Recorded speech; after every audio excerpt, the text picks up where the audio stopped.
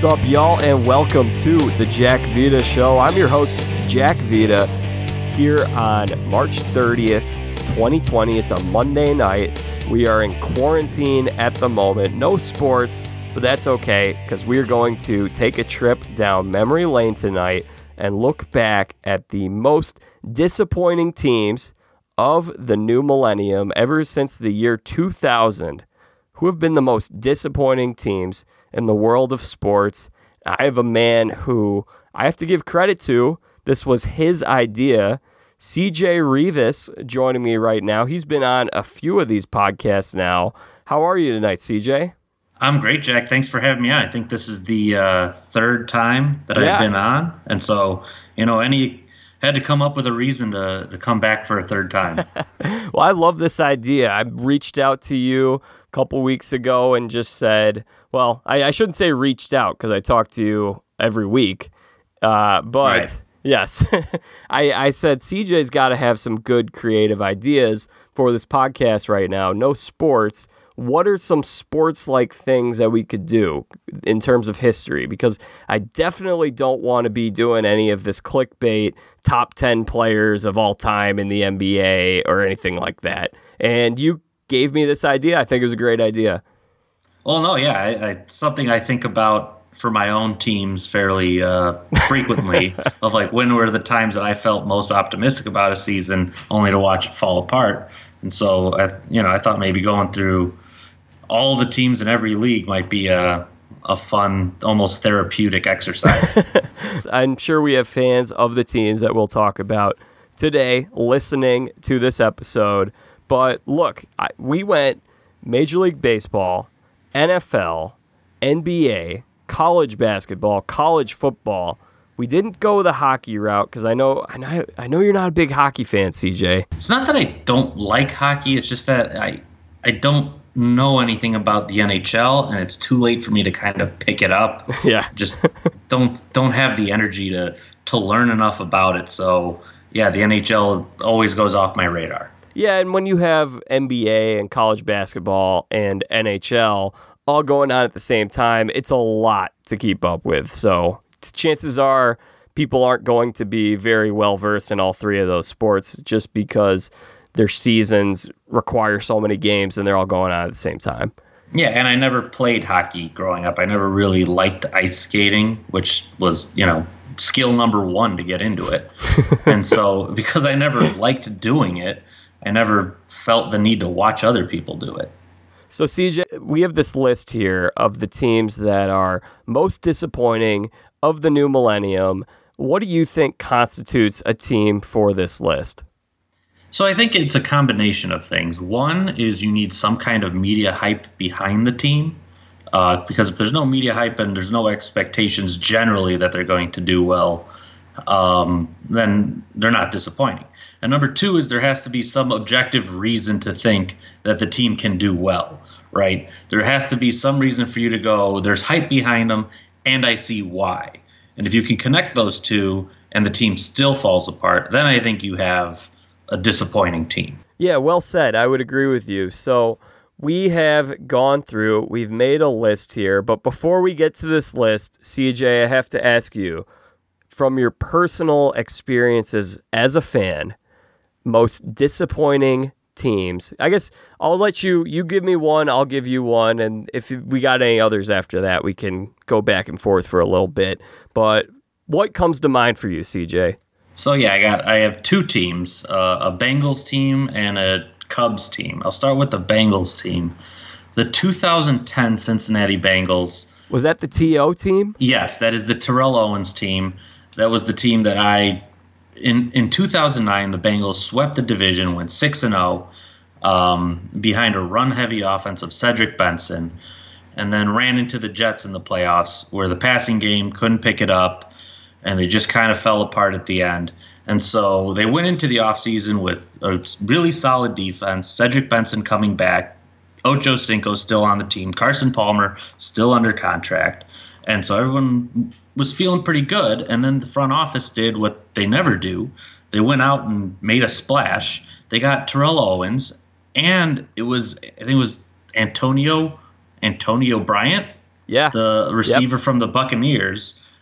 And that was supposed to be the splash on offense that was going to carry them past that level that they didn't reach the year before. And things fell apart. Antonio Bryant never got over a knee injury in the preseason. He never played a snap in the regular season. Terrell Owens had a really good year, actually. A lot of people overlooked that fact. He was one of the most steady players on the team and productive players. And the guy who couldn't put it all together was actually Carson Palmer. And it led to a lot of ill feelings towards Carson Palmer that continue today because he constantly blames the front office for not putting the pieces around him, not trying to win. And it's just, based on that season, it's not true. He threw a ton of pick sixes. He was very loose with the ball. And they moved away from Cedric Benson, which made him very upset, obviously. And the team faltered. I think they went 4-12. Man. And it just and that caused them to kind of blow it up and rebuild and go after Andy Dalton and AJ Green in the next draft, which led to a nice era of Bengals teams. But that 2010 season, the Bengals were on the list of, Super Bowl contending teams because they made the splash. They did the things they typically don't, and it didn't come together. So that stood out to me as the Bengals' most disappointing. CJ, that's a good selection, and I have to say, there's a silver lining for you. Joe Burrow is going to be the Tiger King. He will be a Bengal. Yeah, well, I'm really looking forward to Joe Burrow on the Bengals. I'm really looking forward to the season. The Bengals have done a lot of things that, again, this offseason, similar to 2010, except in a different way. They're making free agent moves like they've never made. They blew up the defensive room and getting new players in, and now adding Joe Burrow to a talented offense. This is now Zach Taylor's team. Zach Taylor took over the team last year after the Super Bowl, so he was kind of behind. A lot of people forget this. He was behind on offseason planning because the Bengals couldn't announce that he was the hire, and he couldn't get to work until the Super Bowl was over, while other teams could do what they needed to do. So this year he gets to finally put his his fingerprints on the team, and so far I like what I see. All right, so I'll give you a Cubs team, and then I got another team that I'll share in a second. But I want to get my Cubs one in here to see if it's the same one that you're thinking of. I'm thinking about the 2004 Cubs. Yes, absolutely.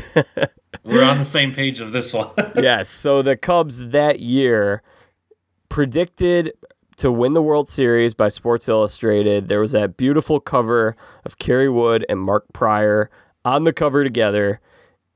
Lost in the NLCS the year before, but they were supposed to take the next step. I think they acquired Greg Maddux. Yep. He was on that team. Yep. And so they had a great pitching staff, and then mid-season traded for Nomar.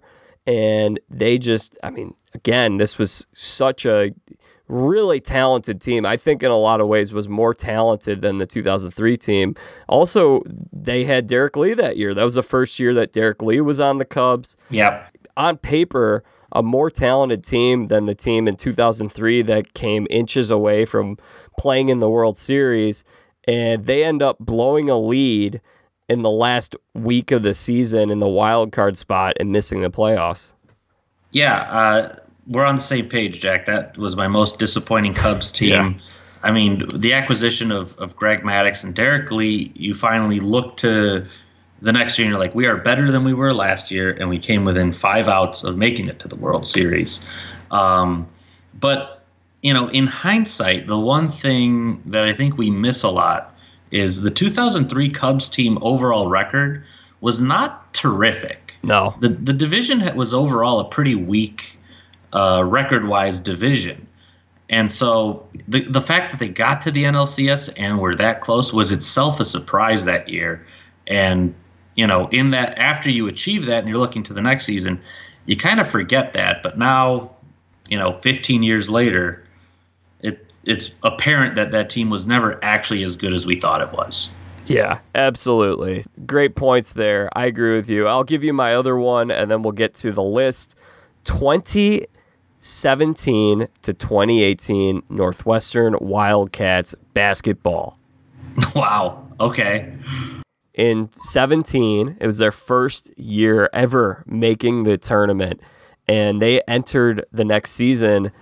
I think, number 18 overall in the country. They were a top 25 team. There was talk that they could win the Big Ten that year, and they were below 500 in the Big Ten that year, and they did not make the tournament. Yeah, and they haven't gotten much better since. I mean, I remember everybody talking about Northwestern making the tournament. Again, that is that's not an overhyped team, but it was an overhyped achievement. Everybody focused on how, oh my God, Northwestern's in the tournament. It's the building block of the new program that's to come and all this stuff. But also, on the one hand, it was disappointing because they're a Big Ten team that should not have been their first time in the tournament. Yeah. And also winning a game, which, by the way, if you look back at the game, Vanderbilt blew it. There was a foul down the stretch that was just, it's incomprehensible, that gave Northwestern the win. So there was, and then when you put onto it, the next year, Loyola went to the Final Four. It kind of put a damper on that season for me and the hype that came with it. Because I'm like, well, if Loyola can go to the Final Four, surely Northwestern can put together a team that can make the tournament 2 years in a row. Absolutely. Yeah. Just my thoughts. Could not have said it better myself. CJ, we have so much fun cooked up for the listeners tonight. So here's how this is going to work. We are talking about the most disappointing teams of the new millennium, and we're going to go in chronological order. So the first team I have on this list is in 2002, and from that point on, we'll just go chronologically, and we'll eventually get to the year 2019. So we got a solid 20 years of content here, and I have a list here. CJ also has some teams. We compared notes before we went on. So CJ, go ahead and jump in at any point when we're running down this list and you have a team that I don't have on my list. Can you do that for me? Yeah, I'll jump in when I have no problem jumping in, Jack. All right, so we're going to go through these teams, and we're going to talk about them. And let's get started here with the 2002 St. Louis Rams. Yeah, I think you could give an explanation here because a lot of teams remember the Rams of the Super Bowl teams, the ones that lost to the Patriots, the one that made it and won the Super Bowl against the Titans. The 2002 team and how the Greatest Show on Turf kind of came to a close, I think it's outside of a lot of people's view and memory of what happened. Yeah, so this was the beginning of the end of the Greatest Show on Turf. That prior year, in 2001, they went to the Super Bowl. That was the Greatest Show on Turf. You may remember Kurt Warner, Marshall Faulk, Torrey Holt, Isaac Bruce, just an unbelievable offense all the way around. I think Ricky Prohl was on that team too. They were stacked. And then they go into the next year, sky high expectations. The Rams end up going 7-9. They missed the playoffs when they were expected to win the division that year. What was really interesting to me was just how poorly Kurt Warner played in this season. He started their first 3 games, then he broke his thumb, and they ended up going winless with Kurt Warner that year. They went 0-5. But, and this is where I think it really spelled the beginning of the end, was they went 6-0 with Mark Bulger that year. I vaguely remember the Mark Bulger insanity of that year. Well, it started in this year, and then the next year, Kurt Warner went in as a starter once again, as you would expect him to. You say, okay, he did not play well, but he broke his thumb. He had a passer rating of 67.4 that year with the Rams. And despite the Bulger, who they picked up as a free agent, I believe, the next year it continued. That's where Kurt Warner ended up getting benched, and Bulger came in, and Bulger played. He ended up being a Pro Bowler in his career, and the Rams were a solid team with Mark Bulger. This is really just, again, Kurt Warner's career was just so bipolar, I want to say. Yeah. Yeah, I mean, it makes his resurgence with the Cardinals that much more impressive the fact that, correct me if I'm wrong here, but I don't think Mark Bulger was ever anticipated to be an NFL starting quarterback or one that makes the Pro Bowl or any of that. And so to see him benched for Mark Bulger, you would think that's where the road ends for a former league MVP, I believe. Yeah. And you think that's it. That's game over. And then he comes back and has some really good years with the Cardinals, not only just the Super Bowl run where they lost to the Steelers, but also that shootout, I think it was against the Packers in the playoffs. Yes, where that was just just two really impressive performances. So, while it's a disappointing team for the Rams, there's something impressive there for Kurt Warner at least. Yeah, that's true. It was a very strange year. I can't believe that. Going back though, 0-5 with Kurt Warner, 6-0 with Mark Bulger. Yeah, I don't know what occurred there. You kind of have to wonder if teammates were responding differently to Kurt Warner, if there was something in Kurt Warner's head that was kind of going wrong, but because everybody liked him, it seemed, throughout his entire career. Yes. But to see just a stark difference between Kurt Warner, who was a really good quarterback, to Mark Bulger, I mean, I don't think that he was like a showstopper in that season, but the results speak for themselves. Yeah, so disappointing team that year for the Rams. The following season, similar type of story with the runner-up team coming off a Super Bowl trip, and that was the 2003 Oakland Raiders. Yeah, and there's a scapegoat here. There's a fun fact here with this team, but I'll let you go into their background a little bit, but there's a fun scapegoat that a lot of people are going to point at when they know. So going back, here's what's interesting with the Raiders. I'm really interested to hear what you have to say. The Raiders, for people who have only been following football for the last 15, almost 20 years, the Raiders were a dominant franchise at one point.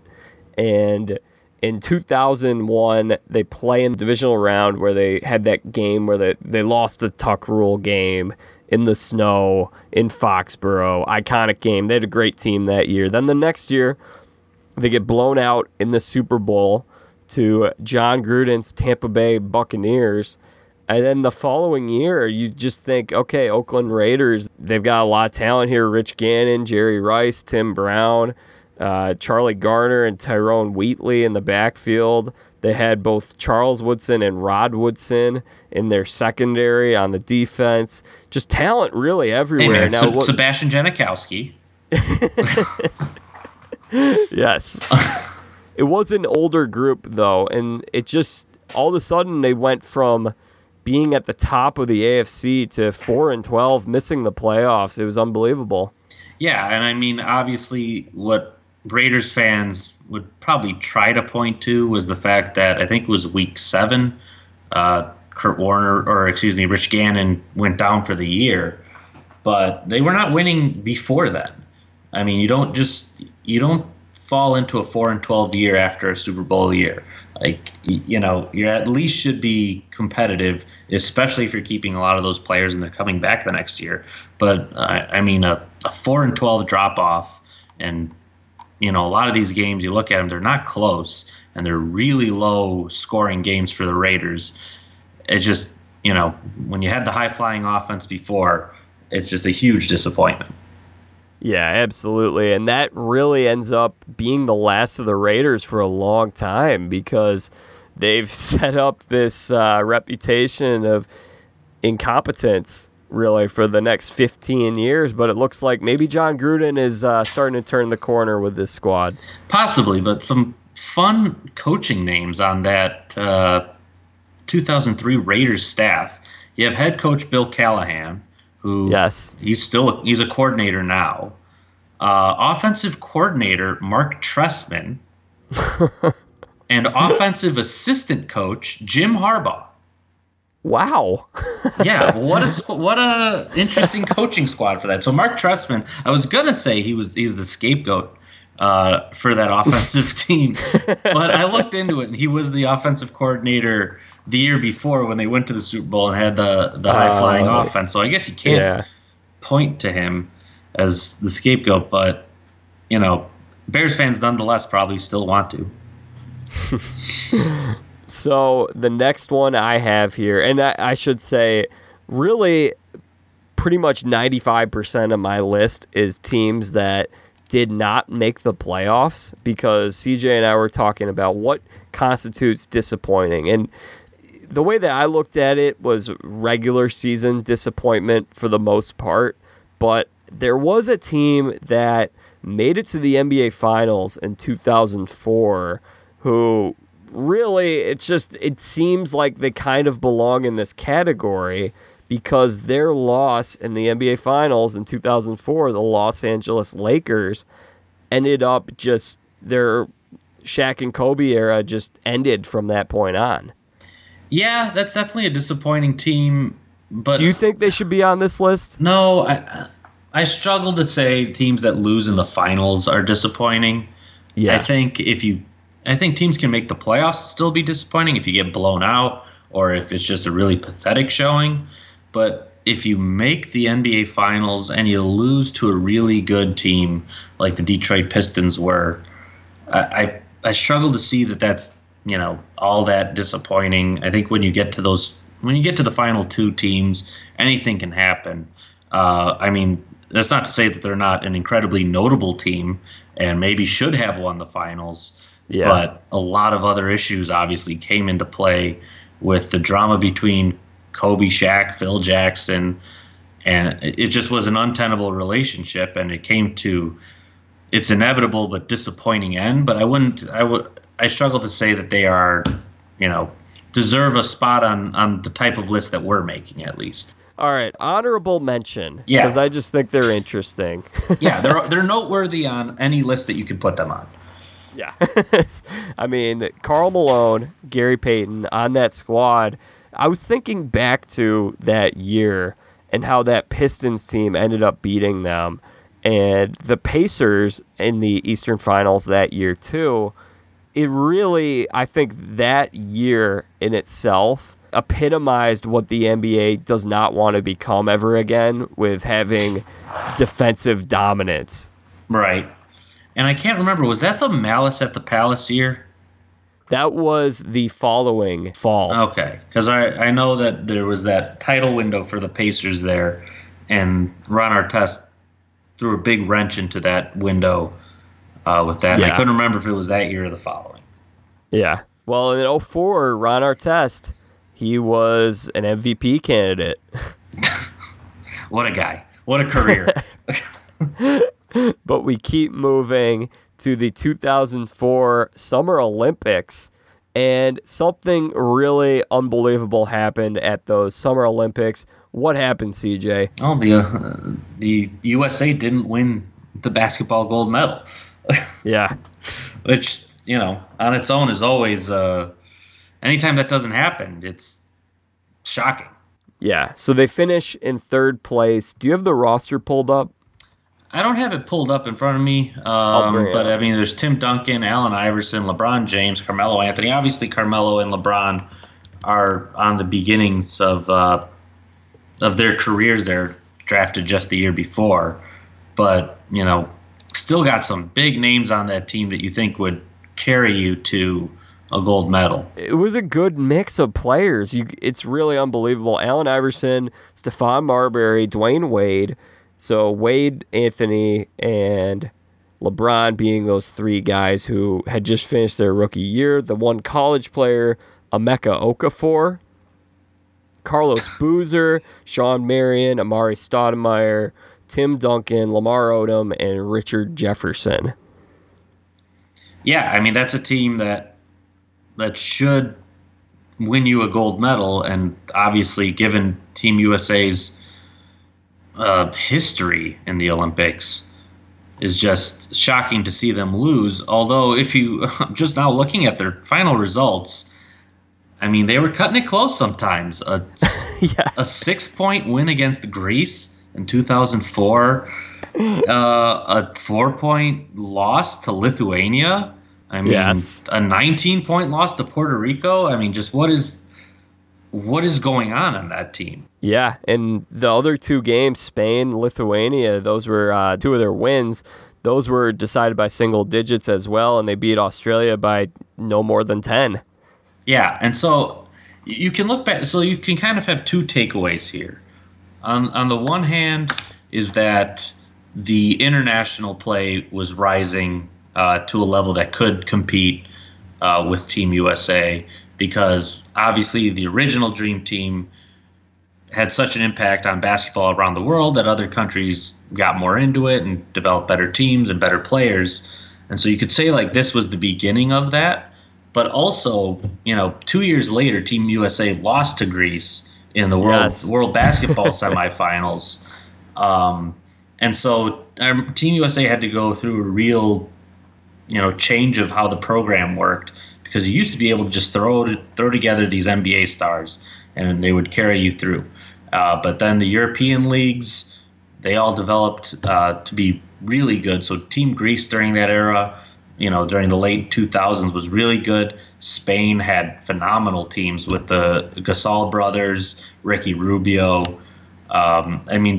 These teams did improve. But on the other hand, USA should be winning these games. They should not be losing to Puerto Rico by 19 points. I mean, at 2004, those teams were not yet at that level to compete. Yeah, I really think a 30 for 30 or documentary needs to be made about this team. I think it would be so fascinating to hear some of the stories, but I don't know if anyone wants to make that documentary. Yeah, I mean, it has the looks of a team that thought they would waltz through the tournament and thought that these other teams would be intimidated by them, which clearly they weren't. I don't know if you have this pulled up, but I have it. If you haven't seen these, you want to guess who the leading scorer for this team was? Did you see that? I didn't see who the leading scorer was. So it had Allen Iverson, Tim Duncan, LeBron, Carmelo. It has to be probably either Tim Duncan or Allen Iverson. I think LeBron and Carmelo are too young at that point. You are correct. AI, leading scorer, leading rebounder, Tim Duncan. Yeah, that makes sense. But see, that's why the loss in 2006 is almost even more inexplicable. You have Carmelo Anthony, Dwayne Wade, LeBron James, all on that 2006 team, all with several years of NBA experience under their belt at that point. They are NBA superstars by the time they play in 2006, and couldn't beat Greece in the semifinal. And they couldn't defend a pick and roll. It was terrific for me to watch. But I mean, they should have won. The Greece was just not better than them. I know you want to talk about that one. CJ, who was on that Greece team? There was one former NBA player. Was it Costa? No, it was Vasily Spanoulis. Oh. Yeah, and then other than Can't that, say I remember him. There was he played for the Rockets. I mean, there's some fun stories about when he played for the Rockets and was a bench player. He always complained to Jeff Van Gundy about how he wasn't getting more playing time, and how he would tell Jeff Van Gundy that back in my home country, I'm Tracy McGrady. And Jeff Van Gundy responded to him and said, well, in this league, Tracy McGrady is Tracy McGrady. But the most fascinating player on that Greek team in 2006 was Baby Shaq. Sophocles Sortianidis. He had a really good game against the USA. He was referred to as Baby Shaq, was his nickname. If you Google him, I'm sure he'll come up. But he really didn't do much after that game. See, when you said Baby Shaq, I was thinking Eddie Curry. Yeah, see, no. This is the better version of Baby Shaq.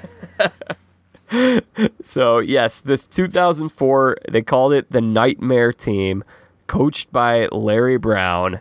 Third place at the Summer Games. Still shocking to this day. Yeah, and the good thing was it catapulted Manu Ginobili to new heights. Yes. That was probably the only good thing. Well, he was already in the NBA, so how do you think that Argentina won gold that year. Mm-hmm. How did it propel him to new heights? What would you say? Well, I mean, he's the star of a team that beat the U.S. team when it mattered, right? So Lithuania and Puerto Rico beat them, but it was in group play. It just doesn't have that same feeling. But then when it matters and you think, oh, now it's win and you're done, or lose and you go home, you'd think that they would come out and play hard, in which they did.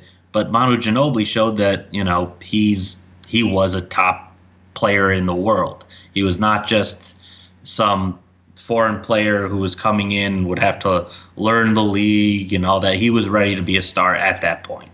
Yes, so we move on from that summer 2004 to the fall of 2004.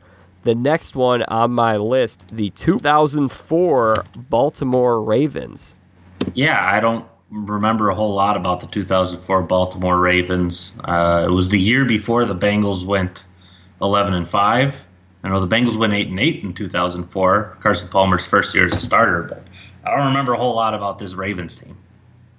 Well, I will refresh your memory. Yes, please. You got it, CJ. So the 2004 Ravens were coming off a division title in 2003. Looking at their division, really there wasn't a whole lot you'd think they wouldn't have too much competition, because you mentioned Bengals were rebuilding at this point. It was Carson Palmer's first season as their starter, as you mentioned. The Browns are the Browns, and the Steelers, looking at their quarterback situation, Tommy Maddox was the starter going into that season with a rookie Ben Roethlisberger waiting in the wings, and it ended up being that the Steelers ended up having this amazing year. They went 15-1, won the division. But this Ravens team, there was so much hype on this team, and I believed it. I truly believe, and I know, CJ, you and I weren't that old in 2004, but my opinion as a 10-year-old at the time was I thought the Baltimore Ravens were going to win the Super Bowl that year. I mean, it wasn't a crazy opinion. I mean, they were a consistently competitive team during that era. Their defensive stars were in the prime of their careers, and the offense had been doing enough. I mean, it definitely had the parts for a successful early 2000s NFL team. Absolutely. So one of the things you mentioned, there was a lot of stars on that defense. Do you know who joined this team? Do you remember who came out of retirement to play on the 2004 Baltimore Ravens on their defense? No, I don't. Prime. Oh, wow. Was he good? He was still good. It was his last year, but he had retired. He tried to play a little baseball. He came back to football after I think he was at CBS in 2003 as an analyst, and he didn't really get along too well with everyone that he was working with. And so he went back to the NFL. You look at this defense, Ed Reed, Ray Lewis, of course, Peter Boulware. There was so much talent on that defense, not to mention I think Jamal Lewis was coming off that amazing year where I think 2003 was when he led the league in rushing. So there was so much to like about this team. They ended up going 7-9, and I don't think anyone was prepared for the disastrous career of Kyle Boller. Yeah, I mean, nobody was prepared for the disastrous career of Kyle Boller. But also, when they're 9-7, they didn't. I think they missed the playoffs by a game. Kind of got hit with, in their defense, a perfect storm of the Steelers being essentially unstoppable that year. Yes. And then the Bengals no longer being a walkover team in their second year with Marvin Lewis. So, you got 4 games against those two opponents who typically in years past you could count on winning at least 3 of them. All of a sudden that, those are tougher games than when you initially anticipated. Yeah, and thank you for correcting me. I misspoke. I said 7-9. They did go 9-7, so they were a solid team. But as you mentioned, the division was tougher schedule. Didn't come together for the Ravens, and they ended up having to. I don't think they made the playoffs for a couple of years until they traded for Steve McNair as a short-term solution at quarterback before drafting Joe Flacco. Yeah, and I mean, looking back at their season, they were 7-3 at one point. Not a lot of teams are 7-3 and then miss out on the playoffs. Yeah. But they lost 4 out of their last 6. A blowout to the Patriots, a 1-point loss at home to the Bengals. I mean, that's kind of what we just were talking about, and a loss to the Steelers. So, yeah, that division waking up, being competitive, cost them a playoff spot. Definitely. So my next team on my list is actually 3 years after this. So I don't have anyone between 2004 and the fall of 2007. CJ, did you have anyone in this gap on your list? I don't know if they fall into this gap. The Yao Ming T-Mac Rockets. Yeah, right around then. Yeah. I mean, it's hard to point to any one individual team of theirs being disappointing, but I don't think they ever won a playoff series. And, having Yao Ming and T-Mac, 2 studs in the league at that point, and not being able to get out of the first round, that's just a disappointing era for Rockets fans. And I think they're in the midst of another one right now. Yeah. We'll see if NBA ends up coming back, but that very well could be the case. I don't think you're wrong. I think just off the top of my head, I was thinking 2008, 2009 was probably the year when they added Ron Artest with Yao and McGrady, and McGrady ended up getting hurt that year, so I think it was a really big missed opportunity, but that was probably the most talented team and still didn't get out of the first round. Yeah, I mean, that was kind of the story of their teams, was either Yao Ming was hurt or T-Mac was hurt. It's just one of those teams that you love playing with in a video game, but they never put the pieces together.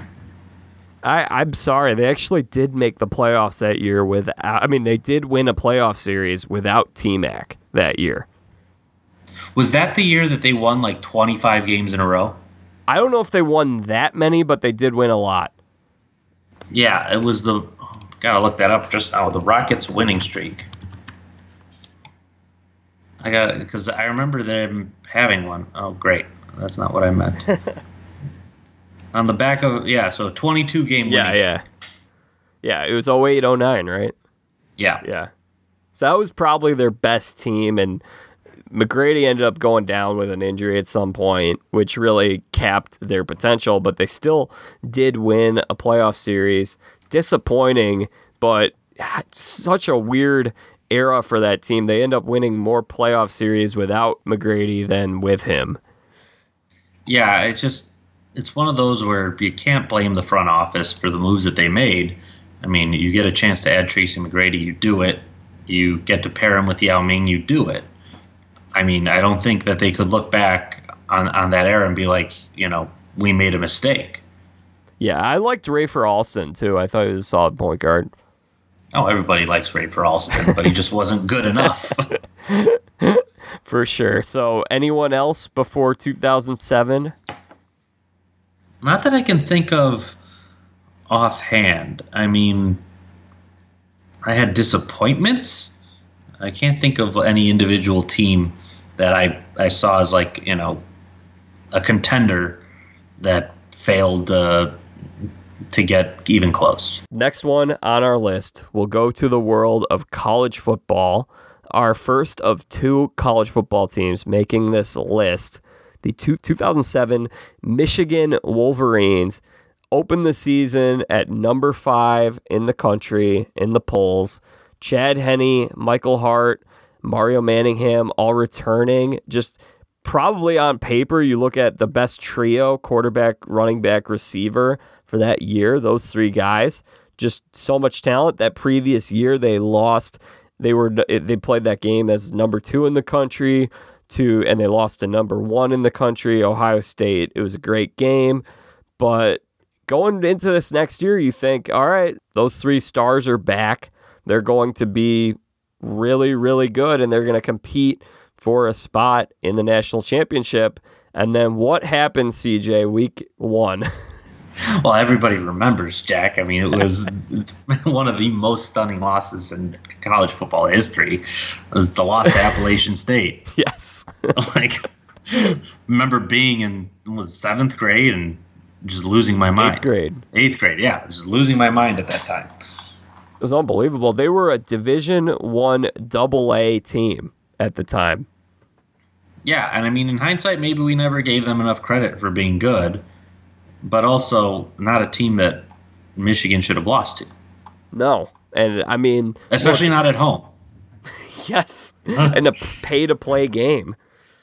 Yeah, an attendance of 109,000. Yeah, against a Division I AA team, and you're number 5 in the country. Yeah, that's it's not a game that you should even come close to losing. The reason you said maybe we haven't given Appalachian State enough credit, but I mean, is there anyone from that team that you could name? No, I can't. No. Yeah, no, exactly. I can name the program. I know that they've had, some type of success since then. But no, I don't know anybody on that team. Yeah. There's a reason. I mean, they were the FCS champions that year, but again, that was probably the most stunning college football game that I can remember. Yeah, most stunning in terms of upset quality. Yes. I would agree with that. Most stunning, I would say, was the Boise State Oklahoma bowl game. Yeah. That was stunning for its own reasons. But yeah, in terms of, shocking conclusion that you didn't expect, yeah, that's Appalachian State, Michigan. Yeah, I agree. So that Michigan team ended up going 9-4. Very disappointing for a team. Look, I think they finished the season as a top 25 team, but the bar that year was championship or bust, and they busted in week 1. Yeah, I mean, they ended up winning a bowl game, so you give some credit for the bounce back. They figured it out a little bit and were able to salvage it and make it a decent season, which a lot of teams don't do that, and I think there's some other college teams down the list that, we see when things start going wrong, they go completely wrong. So I give them their credit for, staying composed and making the most out of a bad season. But that loss makes it a bad season, regardless of what happens afterwards. Yeah, and that's just how it goes in college football when you only play 11, 12 games. Exactly. So my next one here that I have is a year later, 2008 to 2009. Was there anyone in this year in between that you had on your list? No, nobody I had on my list in that year in between. Okay, just making sure. I appreciate it. 2008, 2009, we shift over from college football to college basketball.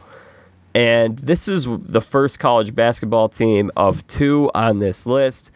2008, 2009, Notre Dame Fighting Irish. Yeah, Luke Herringody. Yes. The team was supposed to... Luke Herringody, one of the, it's hard to describe the kind of college basketball star Luke Herringody was. But he was a college basketball star. Yes. And they had a really good program at that point, and we're coming off a pretty solid year, and we're expected to be, I think they were ranked at least in the top 10. They were number 9 to open the season. Yeah. In addition to Luke Herringody, they had brothers of 2 North Carolina stars, Ben Hansbrough and Luke Zeller. Yeah, I mean, that's a team that you think should do really well. And they just, again, another team just had the hype. There was reason to believe the hype, didn't put it together.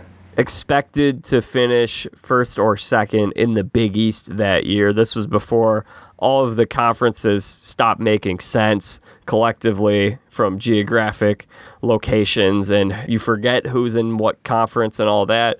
They were in the Big East for basketball at the time. They went 8-10 in the Big East, and they missed the tournament. Yeah, and you look at their season, and there's a particularly rough patch from they didn't win a game from January 12th to February 7th. But also you look at it, and again, I keep finding ways to defend these teams that were really disappointing. In their defense on this one, they were put through the ringer over that month. Number 20, Louisville. Number 8, Syracuse. Number 3, Connecticut. Number 8, Marquette. Number 3, Pittsburgh. And number 15, UCLA. That's a tough stretch of games. Yeah, that is a tough stretch. I think that shows how tough the Big East was, especially in this time period, too. And you didn't even mention that Villanova team. I guess they must not have played them over that stretch, but Villanova ended up going to the Final Four that year. Yeah, and again, like I said that in their defense, it's a tough stretch of games, but a quality tournament team, a top 25 team, you come away with a couple wins on that. Maybe you are 500, maybe you're a game below 500 on that, but you don't walk away on a 7-game losing streak or whatever it was. And they went on a 7-game losing streak. And every time they played a ranked team this year, it seemed like it didn't go right. And they lost at Connecticut again later in the year. They lost against Villanova later in that year. So it's just, you got to put together a win against ranked teams at some point. And I think that's an example of once things started going south, they went way south. Absolutely. In 2010, the first team from the following decade on our list, the 2010 Minnesota Vikings, who were coming off an NFC title game loss where they lost to the Saints in overtime. Brett Favre had maybe the best year of his career in, oh, no. in 2009. It was unbelievable what Favre was doing. I know some Packer fans who wouldn't be happy with that statement, but it was up there. It was up there. Yeah, it's not factually that incorrect, but to a lot of Packers fans saying Brett Favre had the best year with the Vikings, that's a tough pill to swallow. What ends up happening, and again, weapons everywhere. Adrian Peterson, they started out the season 3-7. Head coach Brad Childress got fired midway through the season. They end up finishing 6-10, last in the NFC North. I was not expecting them to flop that badly that year. Yeah, I mean, a team with coming off the success they had the year before, one bad play away from going to the Super Bowl. It didn't. You don't think that team's going to fall apart, especially when Adrian Peterson is still in the prime of his career then. You think you can pretty much ride him to success at that point and have a decent defense. Jared Allen. Yeah, exactly. And it's just, going 1-5 in that division, you're not going to have success. And, of course, the Bears fans listening to this, I'm sure that some of them take pride in the fact that Brett Favre ended up playing his last game against the Bears, where Corey Wooten, a Northwestern product, ended up sacking him, knocking out Brett Favre, and I don't think he ends up playing another snap in his career after that point. Yeah, he dominated them for long enough. So if they want that as their victory, that they got Brett Favre at the very end when he was on a bad Vikings team, they can have that. But he pretty much owned them over the course of his entire career before that. So I don't think he's having many sleepless nights thinking about the last time he played the Bears. So the one thing I really remember about this team, couple of things. Number one, they traded for Randy Moss and brought him back in the middle of the season. Yeah, that was Randy Moss's last. Was that his last stint? Or no, because then he had one with the 49ers later, I think. Yeah, in 2011. He was on his last legs, and you thought maybe you could get Brett Favre and Randy Moss and get some of that kind of early 2000s dream team magic a little bit, but time is undefeated.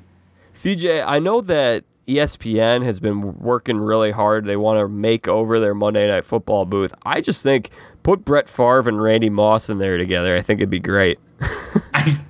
You definitely would get a clash of styles. Oh God. But I know that they're getting almost desperate to try to make over that booth, and Yeah. it's just throwing money at anybody they can find. Yeah. It's just, come on, have some pride. The one high point of that season that I remember, do you remember this, CJ, that they had a game against the Eagles in week 16 and the Metrodome collapsed, I want to say? I remember the Metrodome collapsing. Yes. Yeah. And so the game ended up getting moved, and I think they played it where the Minnesota Gophers play. I could be wrong on that. But the game got played on a Tuesday. I don't know how many other games there have been on a Tuesday night in football history. So is that the one, is that week 15 against the Bears? Week 16 is against the Eagles. Okay. Mine's coming up as being played in Philadelphia. Oh, okay. Maybe At least that's what Wikipedia says. Yes. So maybe I'm remembering it wrong, but I just remember there must have been another reason. Maybe they ended up just deciding to play the game in Philly. Some reason why would the game get moved from a Sunday to a Tuesday? Yeah, so week 14 they played at Ford Field in downtown Detroit, even though they were against the Giants. Week 15 they played at the Gophers Stadium against the Bears. Yeah. And then, week 16 they were at Philadelphia. And then, I guess you could say, returned home to Ford Field to play an away game against the Lions. So they played at Ford Field twice? Twice. Once was originally scheduled. They were supposed to play the Detroit Lions week 17 at Ford Field. So that went on as scheduled. Week 14, they were playing the Giants, what was supposed to be a home game, that got moved to Detroit. Man, I don't know. So why did this game get moved from a Sunday to a Tuesday? I have no idea. So there was a snowstorm in Philadelphia that made them move it was a road game, and so it got moved to a Tuesday night. But I remember this game because I was watching it at a Buffalo Wild Wings, and the Bears ended up having an amazing year that year. They ended up going to the NFC title game, and they were up against the Eagles for that home field advantage to get that first round bye in the first round of the playoffs. So everyone in this bar was just going crazy, rooting hard for the Vikings, which you don't hear often in Chicago. No, I don't remember that at all. I don't remember that. And Joe Webb led them to victory. Okay, that's at quarterback. The I wonder, was that the beginning or the middle of the story of Joe Webb? Just constantly appeared over that time frame. So that's enough about the 2010 Vikings. You could convince me Joe Webb played in 2005, and I'd be like, yeah, he was the backup for the Vikings. He came in. He was like a receiver in college at UAB, I want to say. I think that's right. Yeah. That sounds. I think I heard that on every broadcast he ever played on.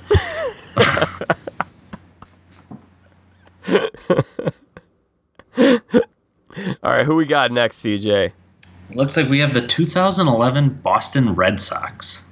All right, so the 2011 Red Sox, they missed the playoffs in 2010. Answer from the front office was big moves. They traded Anthony Rizzo for Adrian Gonzalez, and they gave Carl Crawford a big fat payday, one of the worst contracts in baseball history. But they went out, they spent big that offseason. They had a lot of talent. If you look at their lineup, they had the Pedroia years. They ultimately had a 9-game lead in September, and they somehow managed to miss the playoffs. They were sitting in that wild card spot, and you may remember, CJ, in 2011, that really exciting last night of the regular season that we had, where there were 2 wild card spots up for grabs, and there were 4 really exciting games, and the Rays ended up snagging that wild card spot. The Red Sox choked, and they missed the playoffs. Yeah, looking at the season summary, their odds of reaching the postseason on September 3rd was 99.6% before they went on to lose 18 of the final 24. Wow. Yeah, that is yikes. It's insane. Yeah, but I remember that pitching staff that they had. I remember Josh Beckett, Yeah. Daisuke, John Lester, John Lackey. but now I'm looking back on some of the other ones. Rich Hill, Bobby Jenks were on that team too.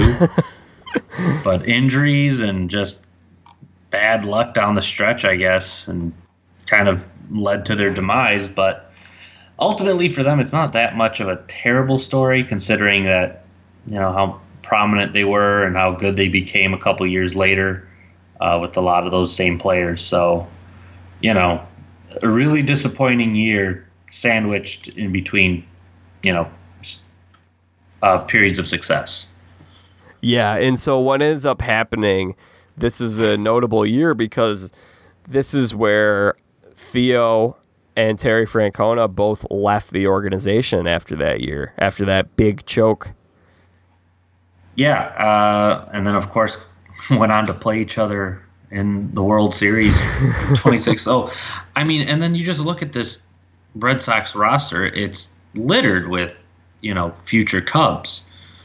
They just all fall. You mentioned the Anthony Rizzo trade. Obviously, the trade wasn't to the Cubs at that point, but he ends up coming to the Cubs. And then you got John Lackey, you got John Lester. It's all there. And Theo Epstein coming to the Cubs. And then it just, this team that had a large impact on the league for several years to come. Yeah, and there's a lot of talent there in addition to the names that we mentioned. Also have to mention Kevin Youkilis and, of course, Big Papi. Yeah, Dustin Pedroia. Yeah. Very talented team, and they ended up winning 90 games. So they had an overall good year, but still left a lot more to be desired. They're the only team to ever have a 9-game lead in September and miss the playoffs. Yeah, and so what it says here, the last day of the season. So first off, if you tell a team that you need to win, you can lose 17 of the final 24 games and make the playoffs. Most teams jump on that opportunity. Yeah. But they lost one extra. The last day of the season, the Red Sox lost due to a blown save against the Baltimore Orioles, and the Rays had an extra inning come from behind win against the Yankees. Oh, in that game, the Rays were down like 6 or 7 runs. It was unbelievable, and they won on a walk-off. You lose a playoff spot like that, it'll stick with you for a while. Totally. So the next one I have, and this is the other team that made the finals that maybe we make an honorable mention. Hold on, I got to bring up one more thing here. Please do. Andrew Miller was on that Red Sox team. Yes. That's, unreal. I'm sorry. I saw that and I couldn't help myself. Well, there were a lot of guys who were appearing in that World Series on both sides from the Red Sox. Yeah, and then also who's another pitcher on their staff? Tommy Hatavi, current pitching coach for the Cubs. These teams just followed each other to the next spot. There's loyalty, at least. Yeah, and I guess it works. Sorry. Anyway, now we can continue. Yes. So 2011, this is another team that is an honorable mention probably, but I want to mention them because what they did was very disappointing. And at the time, the general public was very satisfied with this result in the NBA Finals, the 2011 Miami Heat. Yeah. It was a disappointing result for them. You look back at LeBron James' finals experiences, I think that's the one that you can look back at and say that's one he should have won. But also Dirk Nowitzki's individual performance over the course of that entire playoff series, just one of the most impressive individual performances I've ever seen. So it's kind of a shame that we look back at that year and think about LeBron James not playing as well in the finals instead of looking at Dirk Nowitzki's absolutely insane run to the finals and finals MVP. I just think when you put the target on your back and you say, not one, not two, not three. Absolutely. It's much deserved loss. And it's, again, like, it's because of that reason that we think about it as the LeBron James choke job almost, because we wanted to see that happen. We didn't like that kind of arrogance that they went into that super team with, that they were going to run the league for a decade's worth of titles. And then to see, kind of the polar opposite in the Dallas Mavericks in terms of a team that, like, just was kind of putting bits and pieces together with one guy who had been loyal to the franchise his entire career. There's some satisfaction in that, but we never give enough credit to the fact that the guy who had been loyal to his franchise had an insane run. It was great to see Dirk win that one, but that was just, again, we talk about shocking results. That finals was shocking. Yeah, absolutely. So we move along to the fall of 2011, a team that I know you are very excited to talk about, CJ. So I'm just going to hand it over to you. Yeah, the dream team of the NFL, the 2011 Philadelphia Eagles. I mean, I'll just say why I love the fact that it's the dream team. The only reason they're called the dream team is because Vince Young said they were. And Vince Young had been released by the Titans, signed by the Eagles to be a backup. And the backup quarterback comes in and goes, "We have a dream team now that I'm here." It's like, well, if all goes perfectly this season, you never see the field. So it's a very odd source for that statement to be coming from. Like, nobody defines their teams, like their dream team, by, oh man, my dream team will have this guy as a backup quarterback. Like, that's not how dream teams are made. No.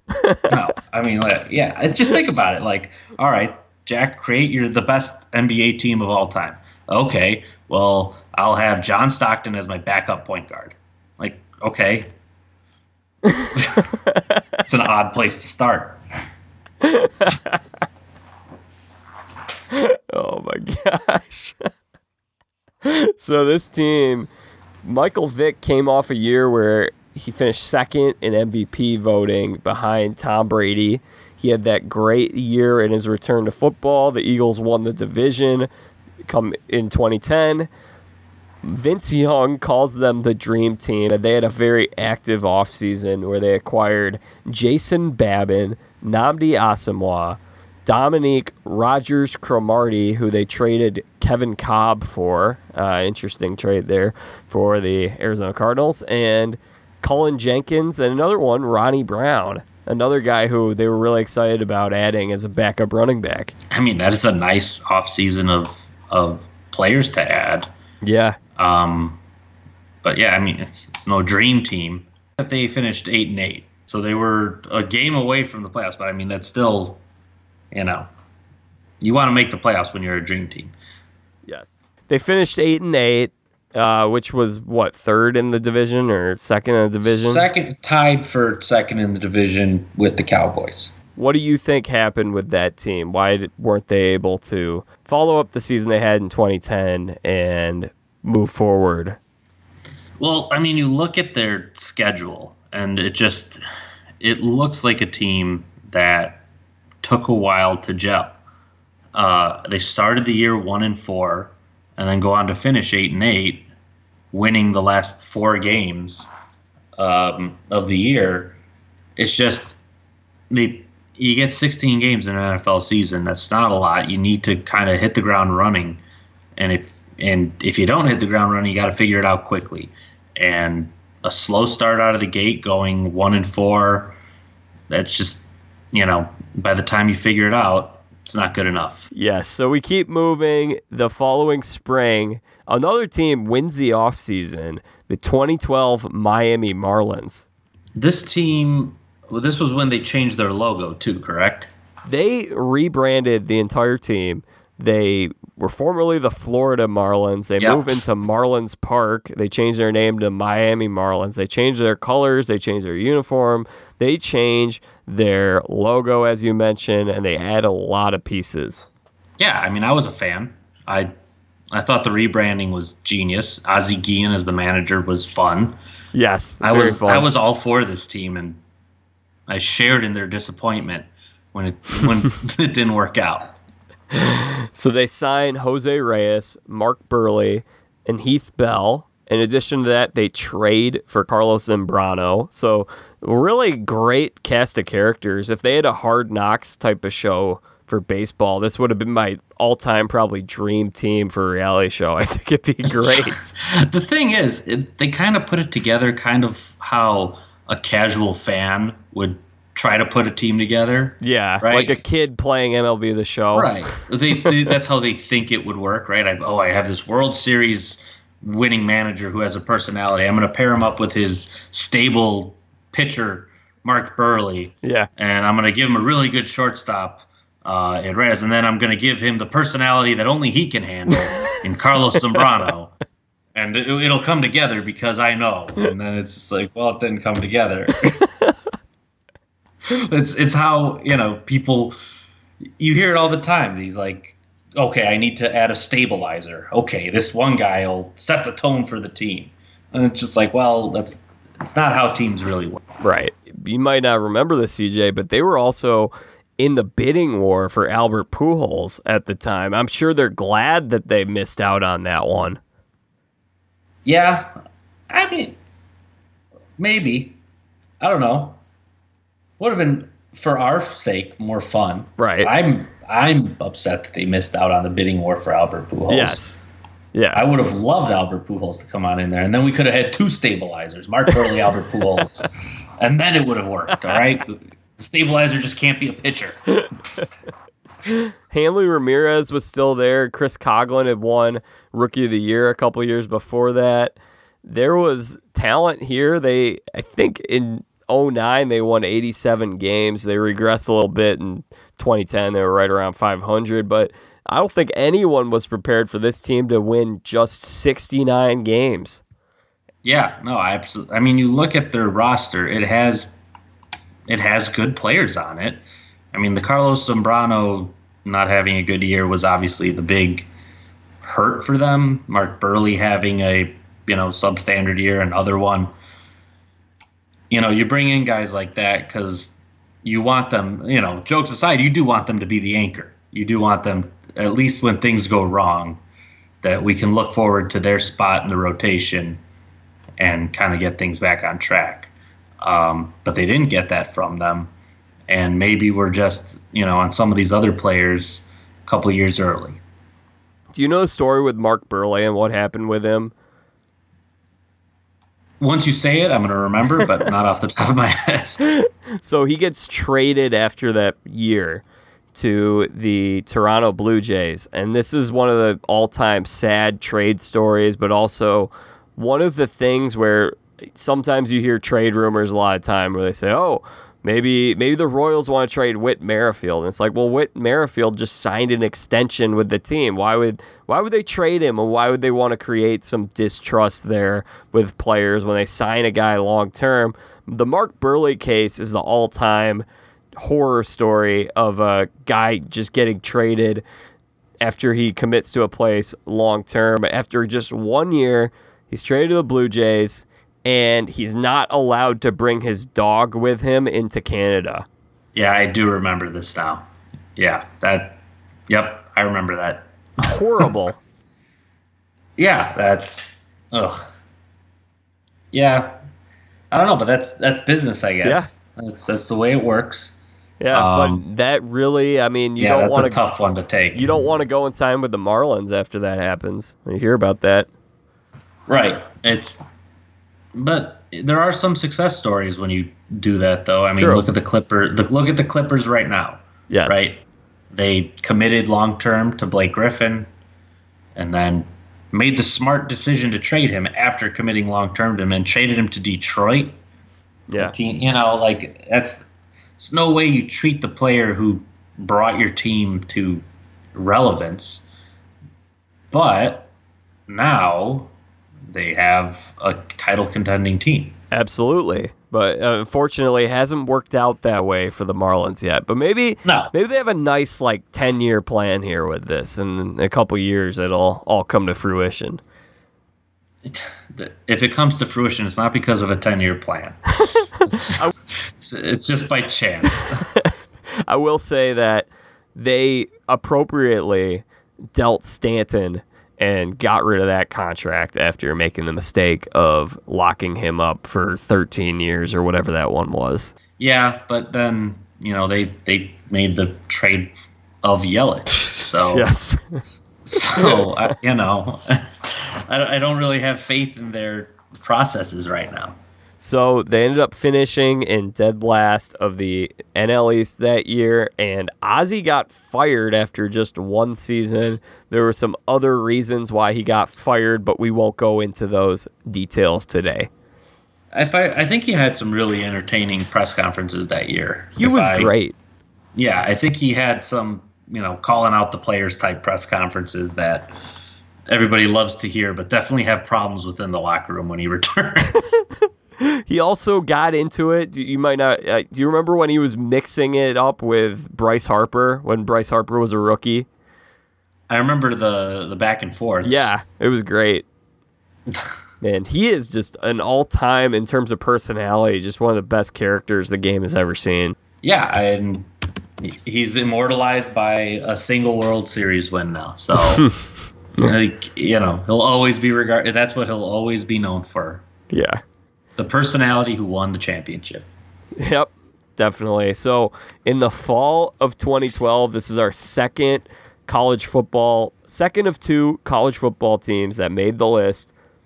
2012 USC Trojans had 9 returning starters on offense, 7 on defense. They were led by Heisman favorite Matt Barkley. They were the preseason number 1 in the AP poll.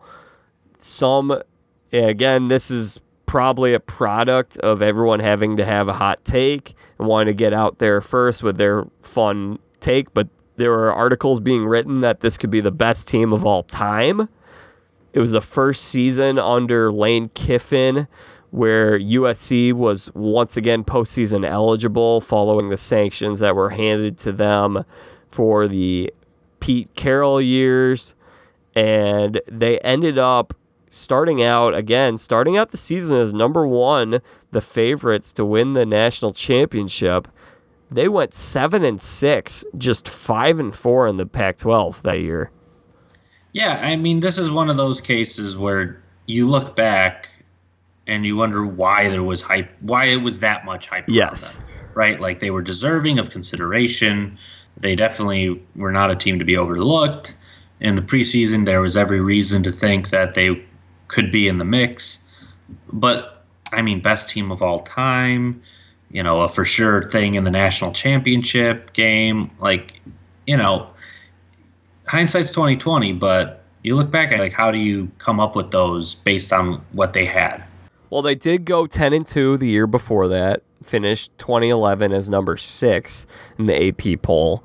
So there was reason to think with Matt Barkley coming back for his senior year, who Matt Barkley was starting for 4 years, and really, I think Matt Barkley really disappointed a lot that year. I think you looked at him, a lot of people looked at him as a next great USC quarterback, and for all accounts and purposes, you would say he had a really good career, but this was a guy that when he came in, you thought was going to be like Carson Palmer or Matt Leinart, who would be a top 10 pick in the NFL draft. Yeah, this is kind of an unrelated bone to pick, but this kind of lore and history around the great USC quarterbacks. Am I missing something, or have they just not been that great? Matt Leinart, I think, probably had a better career overall than Carson Palmer. Carson Palmer had one really good year that he won the Heisman. But I mean, like, who else am I missing in there? Mark Sanchez had a good career at USC. Yeah, but again, he was propped up because he was the next USC quarterback. He was never like phenomenal. He was a solid quarterback. Yes. But I mean, like, who else in USC history am I missing there that like they developed this quarterback lore? John David Booty. See, like, look what we've resorted to already. And again, he was propped up because he went to USC, and they have to have good quarterbacks. Yeah. Like, why? Yeah. And that's a great point. And is there like a track record of USC quarterback success? I would probably say Carson Palmer's the most successful USC quarterback in the NFL ever, and he's, had a good career, but maybe not even a Hall of Fame career. No, definitely not a Hall of Fame career. Yeah, so, I mean, again, am I missing something here? Let's look. Best USC quarterbacks of all time. Let's see if there's a guy that we are forgetting. Yeah, okay. Let's do it. Rodney Peete had a great college career. He won a Heisman. Okay. Let's see. Todd Marinovich. Yeah. Rob Johnson. Yeah. There's some good guys. So they've had history, but recently, I mean, that's all evaporated. USC is not, they haven't been relevant in years. This was probably the most relevant team that they've had over the last 10 years, and it totally flopped.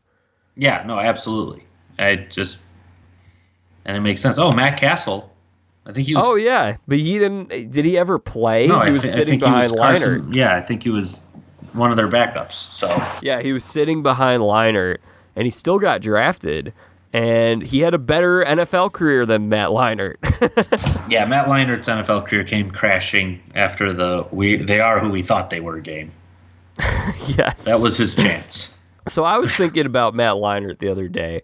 CJ, were you as disappointed, if you were to look at careers, were you as disappointed with Matt Leinart as I was? Because I thought I had every reason to think that he was going to be at least a good NFL quarterback.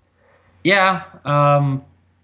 I mean, I was never super high on him. I was more disappointed with Reggie Bush's career.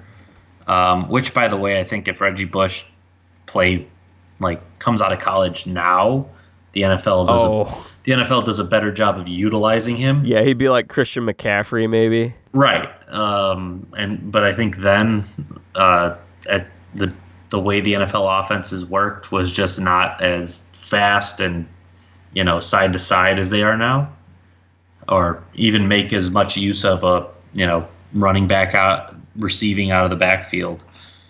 But yeah, Matt Leinart. Yeah, I thought he would be a solid quarterback. I don't know if I ever thought he was going to be a superstar. But yeah, I mean, nonetheless, a very disappointing career. Yeah. But we move on to the last college team on our list, the 2012 to 2013 Kentucky Wildcats men's basketball. Yeah, that's just another college team that when things went south, they went very south. Yes. So that 2013 team coming off a national championship. Now, they did have several new guys in the mix, but they had 3 5-star recruits who came in that year. Alex Poythress, who would end up becoming a pivotal player on the team that a couple years later would start out undefeated and lose in the Final Four to Wisconsin. And they had those teams for a couple years. The next couple years after this one, they sort of laid the groundwork there for those teams. But Nerlens Noel and Archie Goodwin, so they had 3 5-star recruits that came in, and their 1 4-star was Willie Cauley-Stein, who maybe had a better college career than any of them. And they started out the season, preseason number 3, both the AP and coaches poll, and they ended up not really having a bad record by any stretch of the imagination. They went 21-11, but they did not make the NCAA tournament. Yeah, I mean, we were talking about their schedule earlier. I mean, if this team plays now, I think they're in March Madness. I think they make the tournament. Yeah.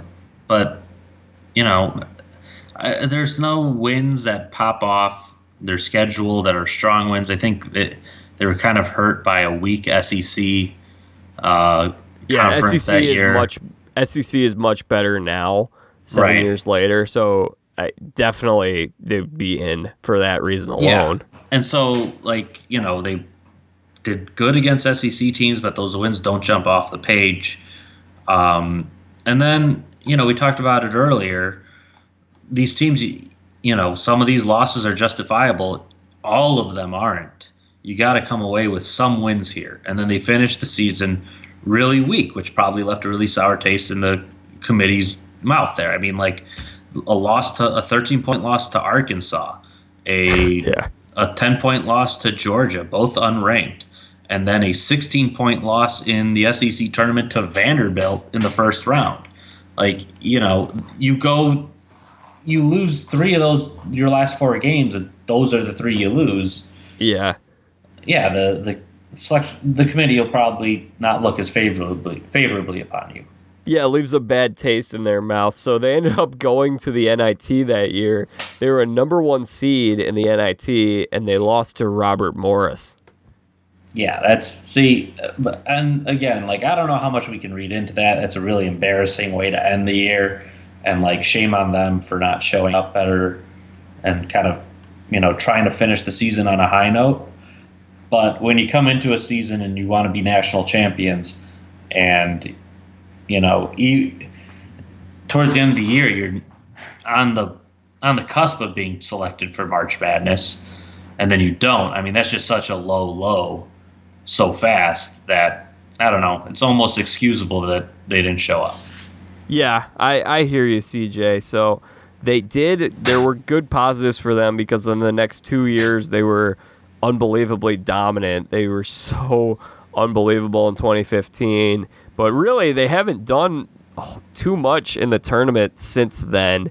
Now, again, I did not include any teams on this list where you look at a team, for instance, Virginia from 2 years ago, where they had an amazing regular season. They lost in the tournament. Sure, that was disappointing, but I mean, that I think that falls into a different type of category, because that happens every year in college hoops. If you're going to do that for every March Madness loss that, you know, is a bad ending, you're going to have every single year, you're going to have 2 teams at least that are deemed disappointing teams. But that happens. And another loss here for Kentucky that I didn't mention was a 30-point loss at Tennessee, you know, towards the end of the season, which, yeah, you know, you got to be closer.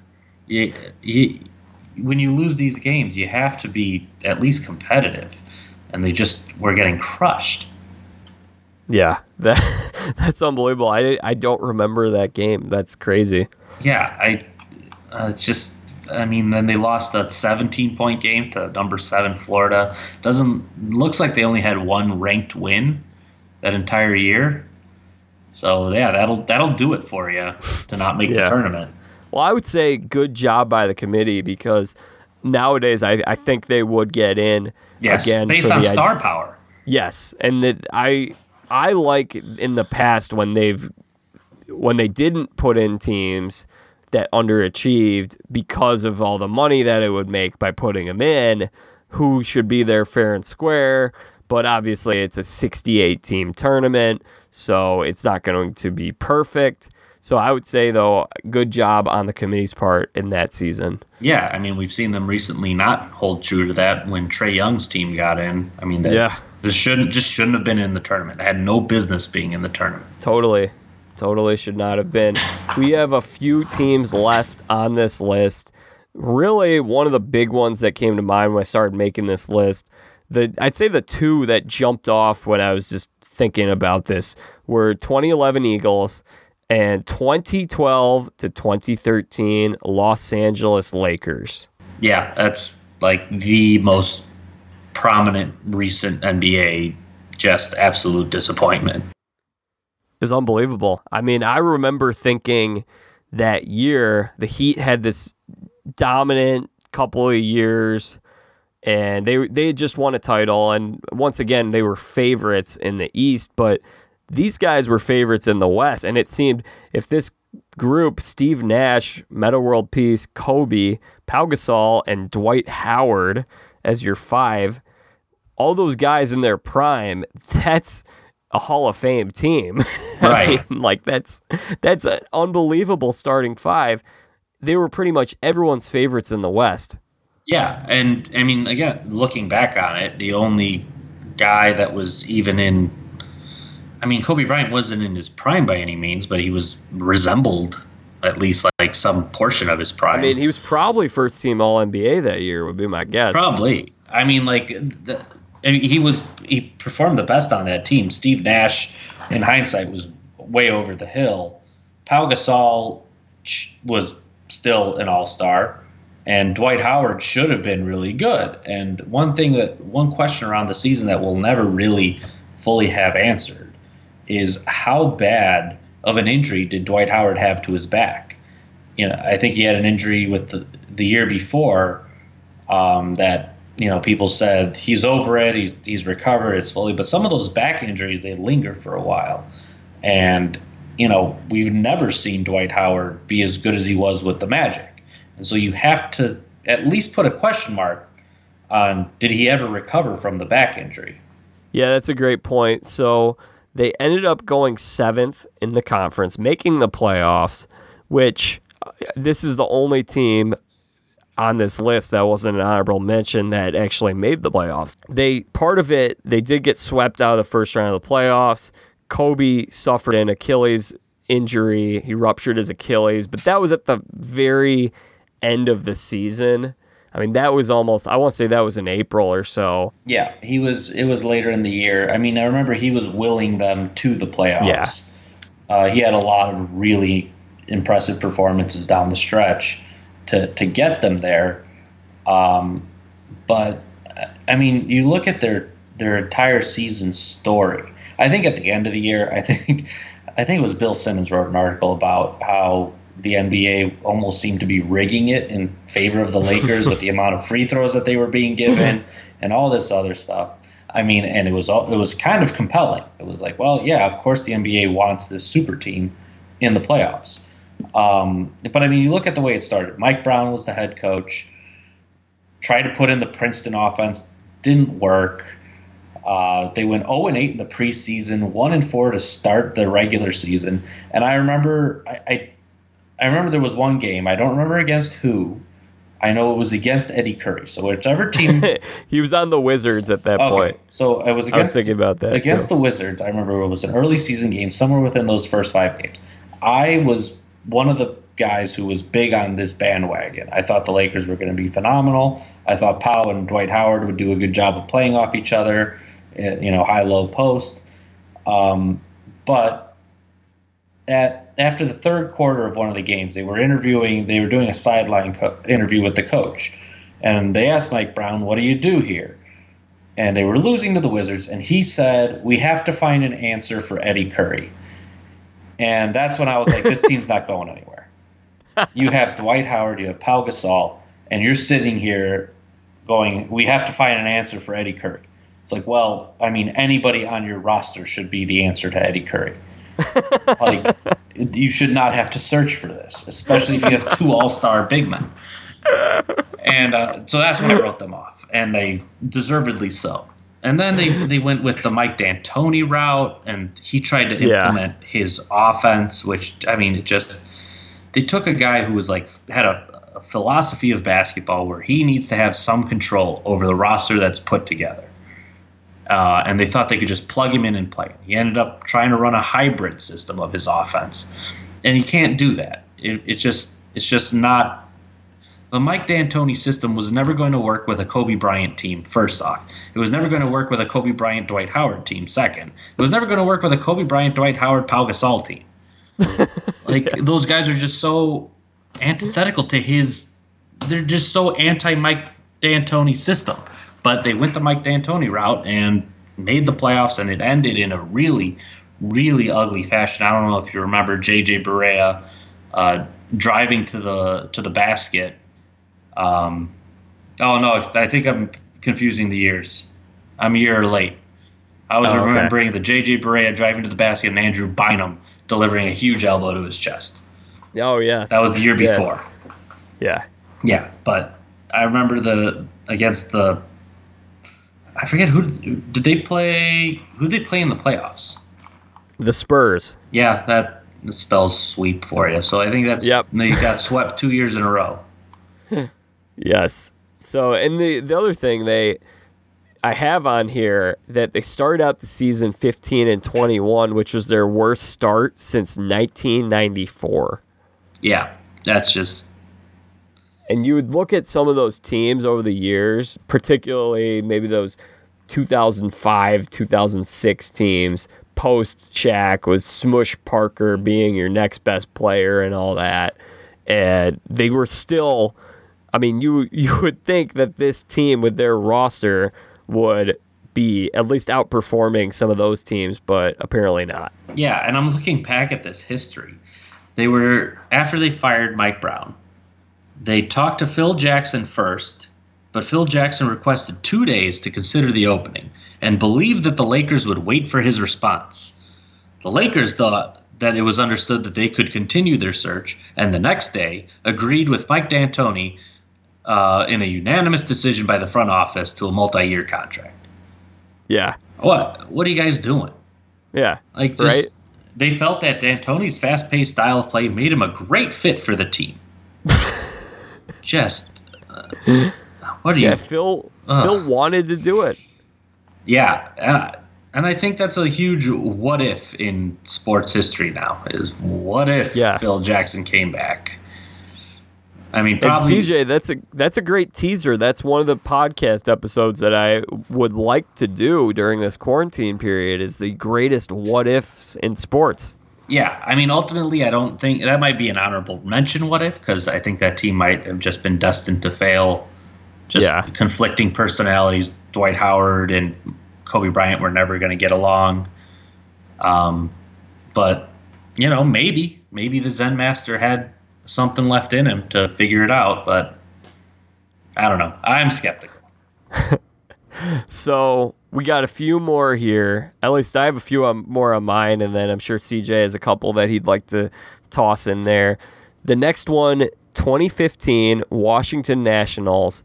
Max Scherzer was a free agent. He signs a big contract a little late. I think he signed in late January, I want to say, with the Nationals, who already had a great pitching rotation with Steven Strasburg, Jordan Zimmerman, Gio Gonzalez, and Doug Fister. Just a really outstanding pitching staff. There was so much hype on them. They were, I don't want to call them cocky, but it seemed like they had confidence in some of their quotes about their pitching staff early in the season. They're coming off a division title, and this club only went 83-79. Yeah, I mean, it's being an overhyped team in the MLB is always a tough thing to do. I mean, just because baseball is such a different sport almost. Yes. Than anything else, it's really hard to just put together like the best players in the league and then have it work. It just doesn't work that way, and there are obviously still people trying to figure out exactly how baseball does work and what combination of players make it work. But I guess it wasn't this one. Well, we got to say, this was such an interesting year because Bryce Harper not only had an amazing year and won MVP, but he became the first MVP to ever be put in a chokehold by one of his teammates. Yeah, and who was right in that scenario? I want to ask you, who was in the right? Well, take me back. How does this whole thing happen? Papelbon's upset. He puts him in a chokehold. Do you know why? I think it was something about Bryce Harper not hustling out a fly ball or something like that. I think it was more about his attitude. I mean, it probably was boiled over from other stuff. It was definitely the attitude that was the core issue. Yeah. And then one, not running out a ball or whatever then causes you to blow up. But I think specifically it was a hustle issue, which, of course would bother a guy like Jonathan Papelbon, who was always a little bit off. Yeah. Yeah, and I would say, how could you be upset with an MVP for hustling. I mean, he batted like 320, 330 that year with 40 homers and I'm sure at least 100 RBIs. He was unbelievable that year. How can you be upset with him for his output? Yeah, let's hold on. Wait a minute. I'm looking it up real quick. Huffington Post headline: MLB players say Jonathan Papelbon was right to attack Bryce Harper. Quote, "It needed to be done," one MLB player said. Oh my! So the scuffle happened in the 8th inning of a 12-5 loss against the Phillies. Papelbon took issue with Harper after the MVP candidate's failure to run out a fly ball. Yeah, a lack of hustle play.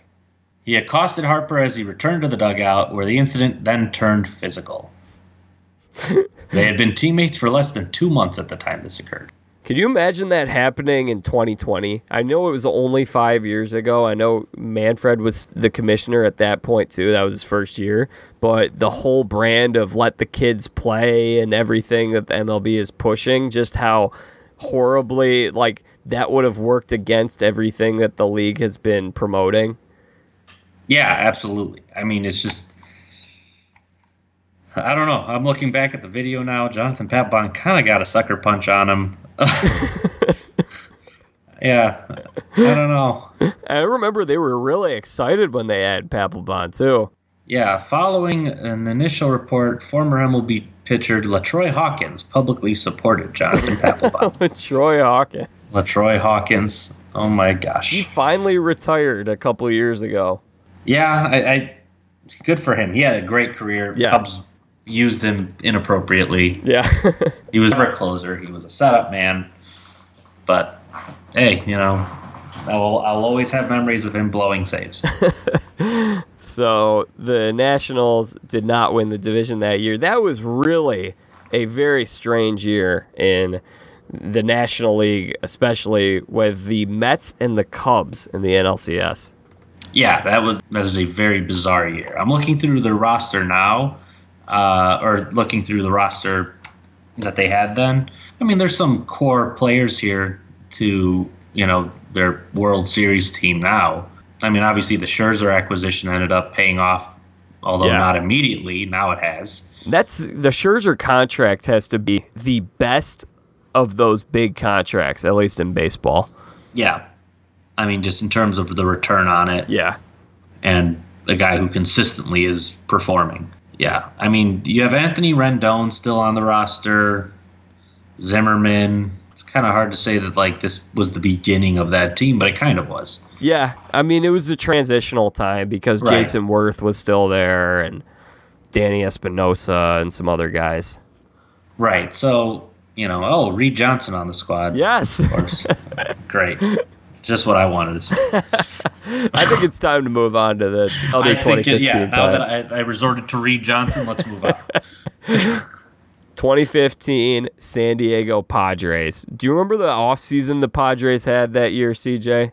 Remind me. All right. So they went out and they made a lot of big moves, and there was a lot of hype on them, and I personally did not have them as a playoff team, but I know a lot of people did, because here are some names that they added at the time.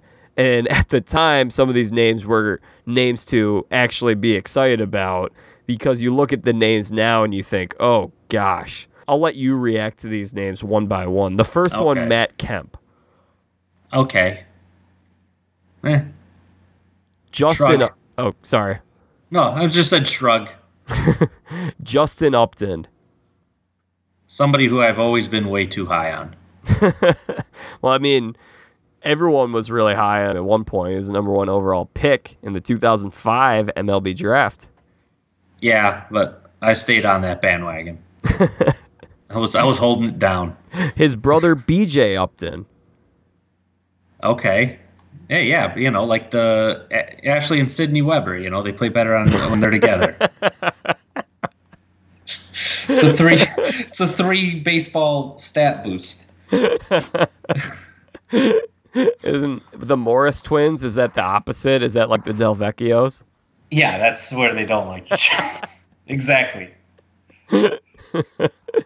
Okay, so they traded for Justin Upton. They traded for Matt Kemp. They also traded for Will Myers. Okay, that's okay. He made an all-star team, at least one with the team. They traded for B.J. Upton and Craig Kimbrell in the same trade. Okay. I mean, these are, No, these are all at the time. Yeah. You look at all these guys, you're like, oh my gosh, that's a lot of talent. Yeah. And then, of course, they paid big money that offseason for James Shields. Yeah, that's one that they're regretting. Well, I don't think they regret it because a year later, they end up just dumping that contract on the White Sox for Fernando Tatis Jr. So this Padres somehow won that free agent signing. Okay. I mean, good for them, but wow. How many times? Okay. James Shields. So much talent. You look at that outfield.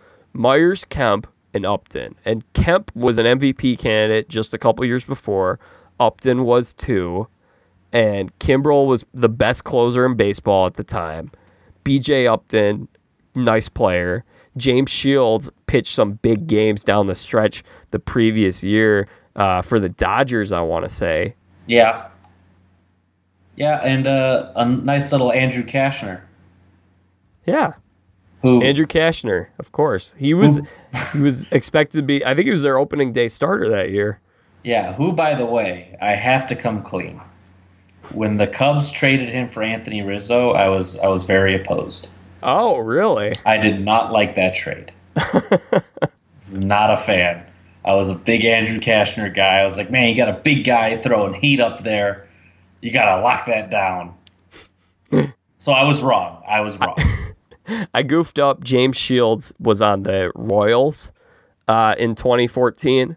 I remember him going. He started with the Rays, and he ended up in blue. I don't know why I said Dodgers. Maybe I was thinking Scott Kazmir went over to the Dodgers, who also came from the Rays. But anyway, he was amazing for the Royals down the stretch that year. They were calling him Big Game James. Yeah, I mean, he was, and he had a string of solid games there, I think, with the Rays, too. Yeah. I mean, he was in the market. They always kind of boost up guys with playoff experience, past points where maybe they should be. And he was one of those guys that performed really well in, high-profile moments. Yep. So the Padres end up going 74-88. Bud Black got fired. Yeah, that'll get you fired. If there's any, a lot of these teams that were overhyped end up having their coaches either fired mid-season or end of season. Yeah, and I mean, a lot of the time, it seems every year there's a team where you look at, oh my gosh, they had this huge offseason, and they're a preseason favorite in some respect, and they end up flopping to some degree. Yeah, and so sometimes I wonder, and we can kind of talk about this a little bit at the end, is, these hype jobs on these teams, does it cause there to be less patience from the front office? Like some of these teams, like if they had waited another year, would they have figured it out? Would the head coach have gotten it together? Did they pull the cord too quickly? I think for, some of the teams, I do wonder. I mean, obviously on the 2012-2013 Lakers, Ron Artest, Metta World Peace, he said, let us run it back one more time. Now, I think he was blatantly wrong, but I think there's a sentiment there that you kind of wonder sometimes maybe they needed another year to figure it out. Yeah, definitely. I got a couple interesting notes here in terms of really mention they end up getting a nice haul back for James Shields. The Kimbrell and Myers trades and B.J. Upton, they didn't really, you look at the players and not really any of those guys that they traded panned out. So those weren't horrible moves, but a couple of them do not look great in retrospect. They traded Yasmani Grandal for Matt Kemp. Okay. Not a good trade. Yeah. The other one, they ended up trading Max Fried for Justin Upton. Yeah. Okay. Again, hindsight 2020 though. Like at the time, It's hard to see that coming.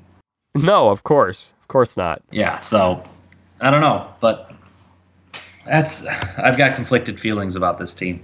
Do I really disagree with the moves they made? Do I think they were wrong? No. Do I think another general manager wouldn't have done the same things if given those opportunities on the table? Like, I think almost all of them would. Right. I agree with you. Yeah. So, all right, moving on. Yes, so the last team on my list is also a baseball team, the 2016 Pittsburgh Pirates. Yeah, and we were talking about this earlier. It was just how maybe that individual team wasn't disappointing on its own, but the fact that the Pirates were consistently one of the top teams in baseball for that span of years and just always kept getting booted out on that wild card game. Yeah. Is just one of those things where you look at the current playoff system and say, well, that team should have gotten at least one series to see what they were. Well, they got a series in 13 against the Cardinals. Right. And then what was it, 14, 15, 16 that they got booted 3 years in a row? 14 and 15 they got booted. And then 16 they just collapsed. Flopped, yeah. Okay, got it. Yeah, so the 16 team correction then. 16 team was disappointing.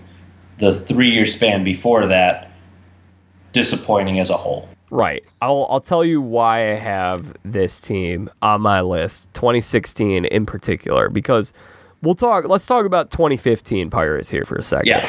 So 2015 Pirates won the most games that they had in at least 25 years. It was the best team they had. They won 98 games, just 2 behind the division champion St. Louis Cardinals.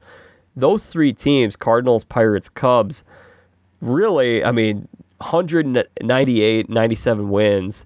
That's a really tough 3-division race. Yeah, absolutely. 3-team race, I should say, in one division. Right. I genuinely believed that the Pirates that year were going to play in the World Series had they not played in the wild card game. And also, these were the 3 best records in the National League, too. Mm-hmm. I truly thought the way the Pirates were constructed, I thought they had the most complete team in the National League. I thought they were going to go to the World Series, and they ended up running into Arrieta. Yeah, just a buzzsaw. Yeah, historic stretch that guy was on. It was unbelievable. Yeah, and I remember from that game, obviously Arrieta dominating, but I also remember him getting hit by a pitch, and then in the most kind of showing who's boss moment on the next pitch, stealing second. It was clear the Pirates threw at him to kind of psych themselves up a little bit, kind of try to take Arrieta off his game. Yeah. Just a desperation moment of, we have no more tricks in the bag, we're going to try this. It was Clint Hurdle. He's an old school guy. Right, and it just backfired completely. The Cubs seemed more locked in after it happened. Arrieta stole second to kind of show them, just the mind game that was being played there, that the Cubs came away with just the resounding W. Yeah. It was just one of the cool baseball moments. Totally. The game within the game. Let's say the Pirates played the Cubs in a 5-game series or a 7-game series that year. I think the Pirates win that series.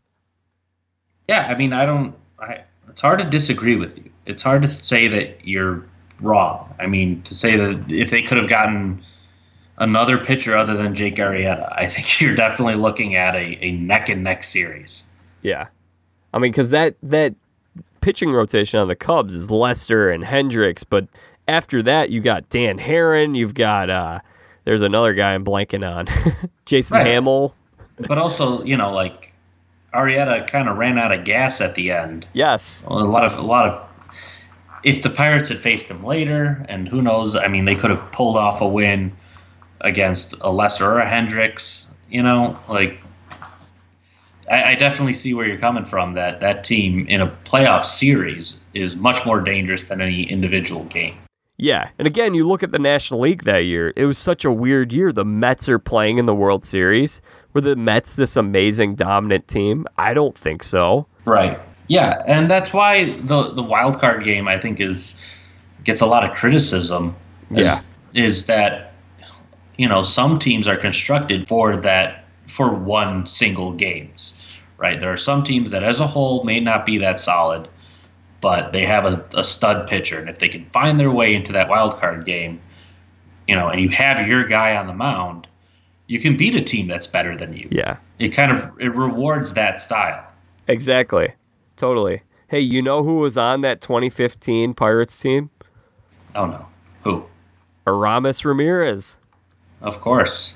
Because Aramis Ramirez and Randall Simon always have a special place in my Randall Simon. So Aramis Ramirez and Randall Simon came from the Pirates in 2003, correct? And I think Kenny Lofton. Right. And the following year, I think Randall Simon went right back to the Pirates. I'm not sure. I got to look it up. I think Randall Simon was a second half of the season rental who ended up going right back.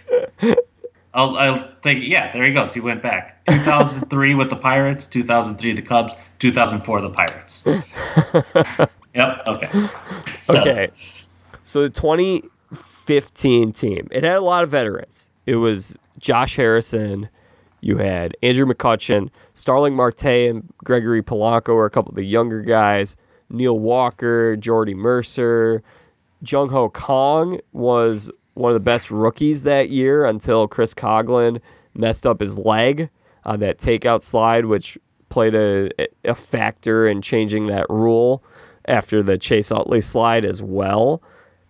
There was a lot of talent. Francisco Cervelli, what I don't think anyone was expecting. They go from 98 wins to the next year 78 wins. They're 20 wins worse somehow.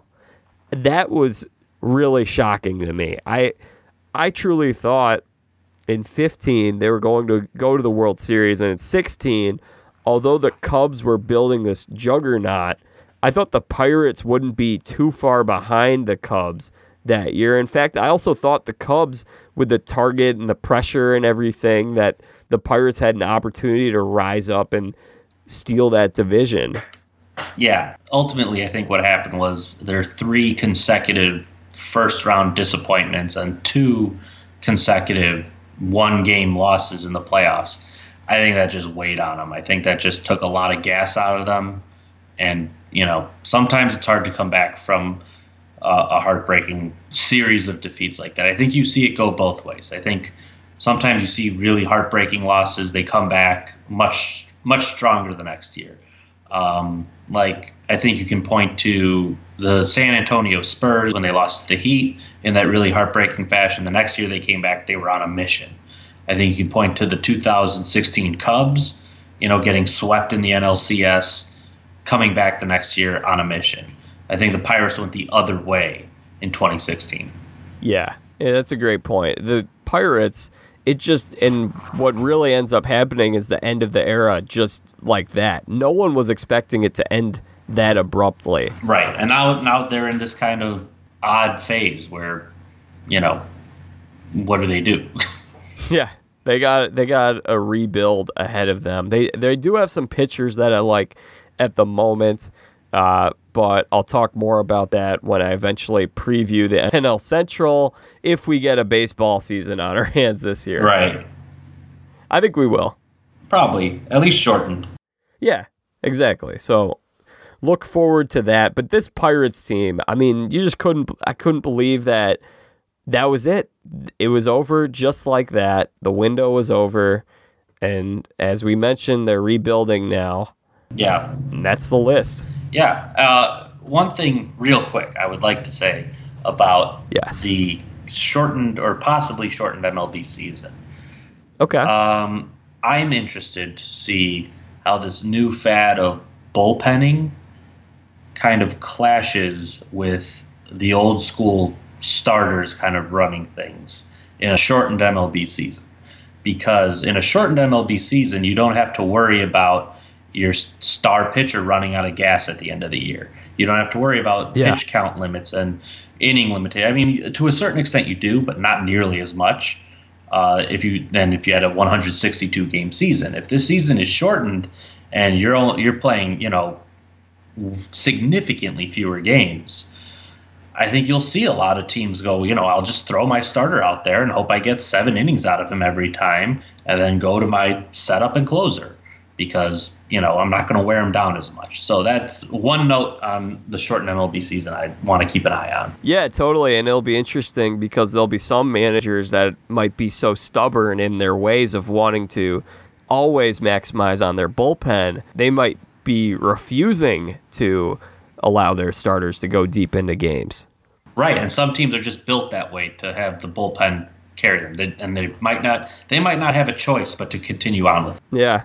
It'll be interesting to watch. That's a great note, and it's something to look forward to. CJ, who is left that we didn't talk about that you would like to talk about? So a couple teams. First, I'll start off with teams that aren't really worthy of a lot of discussion. They're kind of straightforward on the disappointment. Last year's Boston Celtics team, I think, was its own kind of disappointment. Have a lot of success the previous year. Bring in a point guard, Kyrie Irving, who you think is going to lead you to that next step, and chemistry issues just cause it to collapse. I don't think there's any other analysis you can give other than chemistry issues causing it to collapse. Another team that I think is worth honorable mention is the Tom Thibodeau Timberwolves, kind of, running it back with the old Bulls players. Yeah. The Derrick Rose, and I think he had Luol Deng on the team at some point too. I mean, Taj Gibson, just trying to... Jimmy Butler. Yeah, just trying to reignite the old flame. And it just didn't work. And I think there was a tweet earlier, I forget by who, about looking back at the old Eastern Conference box score from the Heat Bulls series back when Derrick Rose was an MVP, and just looking at how mismanaged that lineup was. Ronnie Brewer was like the only other Bull other than Derrick Rose to hit a 3-pointer in the fourth quarter of any game of that series, which is just, you have Kyle Korver there. You're just terribly misusing your roster if Derrick Rose has no one else to dump it off to on the perimeter than Ronnie Brewer. So I think the Celtics team and the Timberwolves don't really deserve a whole lot of discussion. So then I have 2 other NBA teams. This one is not as bad of a disappointment as the second one I'll get to, but the Los Angeles Clippers Lob City. When they brought in, they had Blake Griffin, DeAndre Jordan, brought in Chris Paul, had Vinny Del Negro, and Lob City was the title given because of all the alley-oops being thrown to DeAndre Jordan and Blake Griffin. And then the next year, I think they lost in the Western Conference semifinal.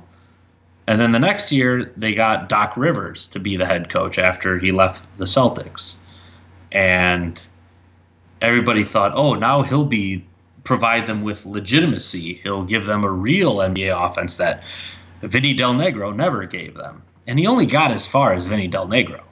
That's one thing. I think I like Doc Rivers as a coach, but I think sometimes he as a coach is overhyped, because with that essentially the same roster and then with some improvements, he only did as well as Vinny Del Negro in Los Angeles, at least up till now. I feel like at this point, Doc Rivers is almost underrated because for the last 5 years, you've just heard Doc Rivers is overrated all the time. Yeah, maybe. I think you might be right on that. But, I'm just saying, if you have the same amount of success as Vinny Del Negro, maybe there's a little hype behind you. Yeah. And then the last team that I have is the other NBA super team that should have been, or that they thought was going to be. Are you going to mention the Clippers with Baron Davis and Chris Kaman? No, I was not going to mention that Clippers team.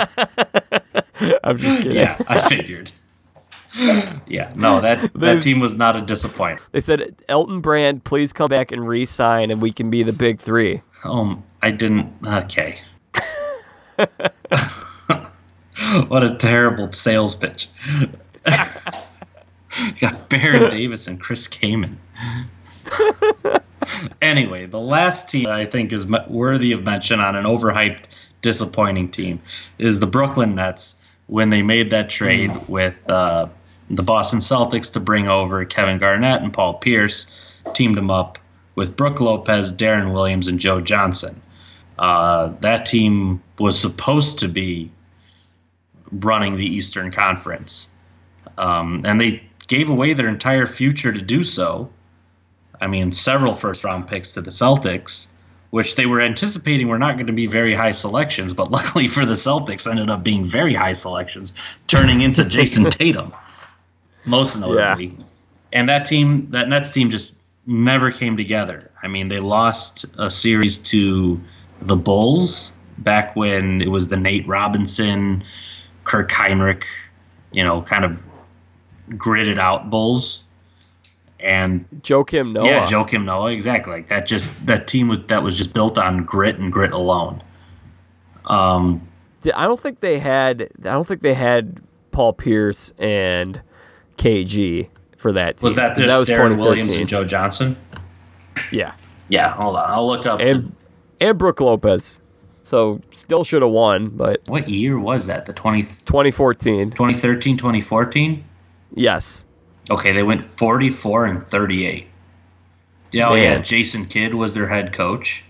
That was weird. Yeah, they had Gerald, or they had so the trade was they traded Gerald Wallace, Chris Humphries, and 3 future picks to the Celtics for Kevin Garnett, Paul Pierce, and Jason Terry. They had the largest payroll in the NBA, and they went on to lose to the defending 2-time NBA champion Miami Heat in the Eastern Conference semifinals in 5 games. So this team, like, maybe while they made it to the playoffs, another team that, had some success, this team was supposed to be kind of like the Lakers, a team that competed with the super team Miami Heat, that, you had the playoff experience mixed with the, Darren Williams, Joe Johnson kind of guys with Brook Lopez holding it down the center, and it never worked. They never reached the expectations that were there for them. Yeah, that's a good list for NBA. I mean, the one thing I remember the most from that season with the Nets was the time that Jason Kidd was out of timeouts and he spilled water onto the court. Got a technical foul. Yeah, I mean, that's probably the most memorable part of that season. I think they were on the NBA, on Sports Illustrated cover. Brooklyn's new look Nets, who wants a piece of them? It turns out, like, everybody wanted a piece of them. Who else you got, CJ? I mean, that's all I got. Okay. Those are the teams that I thought were. I thought you had an NFL team you wanted to bring up. Not that I can think of offhand. 2019? Oh, of course. The Cleveland Browns. The Cleveland Browns, who, everybody was talking about OBJ, Jarvis Landry, Baker Mayfield, supposed to have the high-flying offense, Freddie Kitchens, and Baker's all of a sudden in all these commercials. Oh, my God, the Hulu commercials of him cleaning the stadium. They were running that in the playoffs. Progressive.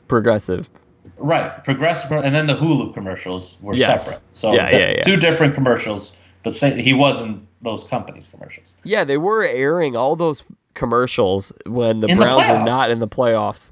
And he's like, I have a lot of people coming here tonight. And you're like, no, you don't. You don't have anybody coming here.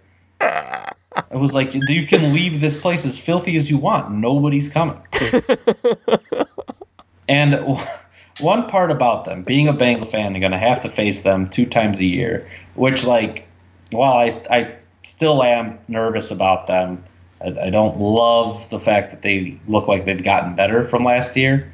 But one thing that I will regret, I think, is the Bengals in Week 17 were playing the Browns. And the Bengals had already clinched the top pick, so I was back to rooting for the Bengals to win. And there was a report that came out before the game that said, if the Browns beat the Bengals, Freddie Kitchens might keep his job. And I was like, what a ridiculous what a ridiculous narrative and thought that, like, if this guy can beat the 1-14 Bengals, then he's worthy of another season. And he ended up losing to the Bengals. And while it was nice to, like, see the overhyped Browns get beaten pretty well, and Baker, I think, threw 3 picks against this 2-14 terrible Bengals team that was like the worst Bengals team of all time. There's a part of me that still is like, we should have lost that game. Could have played Freddie Kitchens twice again. Could have had that in the division, but be something nice to look forward to. We missed out on at least 2 more games against Freddie Kitchens. Oh man, I would have loved to have those 2 games against Freddie Kitchens too. Yeah, it was just, and we ruined it. Come on. The Bengals you guys can't even tank right. I know. The Bengals, well, no, they did tank right. They did tank right. We got number 1. But, man, that would have just been a nice cherry on top if we get Joe Burrow and we get to play him against Freddie Kitchens.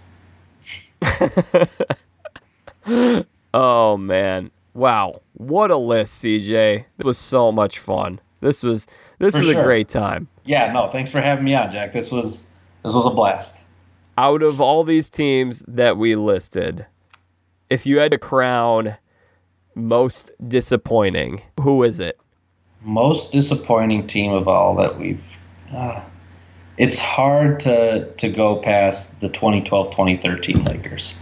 Yeah. It's hard to say another team was more disappointing given the entire trajectory. It's the NBA championship favorites to we can't find an answer for Eddie Curry to Mike D'Antoni to swept in the playoffs. Yeah, I would agree with you. I think you could give out awards in this category, like most overhyped was at and then you could have a joint between most overhyped and disappointing, which would probably be the Eagles of 2011. Right. Overhyped themselves. That could be like the Browns from last year too. Yeah, the Browns would definitely be on that list. But in terms of just strictly most disappointing, the Lakers for sure. CJ, this was so much fun. Are you doing well right now during the quarantine period? I'm doing as well as I can. Want everything to go back to normal, want to be able to go back to sitting in a restaurant and having a nice lunch or a nice dinner. And, all things considered, I'm doing okay. Yeah, I mean, it's temporary. We're going to get through this. I think now that we're starting to get somewhat used to the way this whole thing is going, now that we have expectations and it's becoming a normalcy of sorts, I think it's getting easier, at least for me. Yeah, and, good thing video games exist and video calling exists, and we have all these modes of communication. So if there's an era where this needed to happen, this is probably the era where, it was the most convenient, tolerable. Yeah. Yeah. Well, CJ, what are you playing right now? Okay, here we go. Red Dead Redemption 2. I downloaded or I bought FIFA 20, and I think I'm going to regret that purchase. I really don't like EA games anymore. And I strongly urge any of your viewers to not buy Madden. Jack, if you ever get a sponsorship from Madden, I give you full permission to take out this segment of the podcast. Yeah. But yeah, I mean, it's just a really bad game right now. So I hope 2K gets back in the NFL range. But so those are my 2 new generation games. Another game that I have picked up, it's a little nerdy. Picked it up. I used to play it all the time. Age of Empires. Never played that one. Is that a phone game? It's a computer game. It used to be one that you got the CD and put it into your computer and played that way. Now you can play it online. Great! It's a strategy game, medieval war game. It's a little nerdy, but passes the time. So I hooked up. I borrowed my buddy's Wii. He never uses it because he's got a Switch, and so I'm playing old GameCube games. So I was just playing Super Mario Sunshine right before we got on this call, and I've been enjoying that. A little bit of Slugfest and NFL Blitz as well. Great games. Yeah.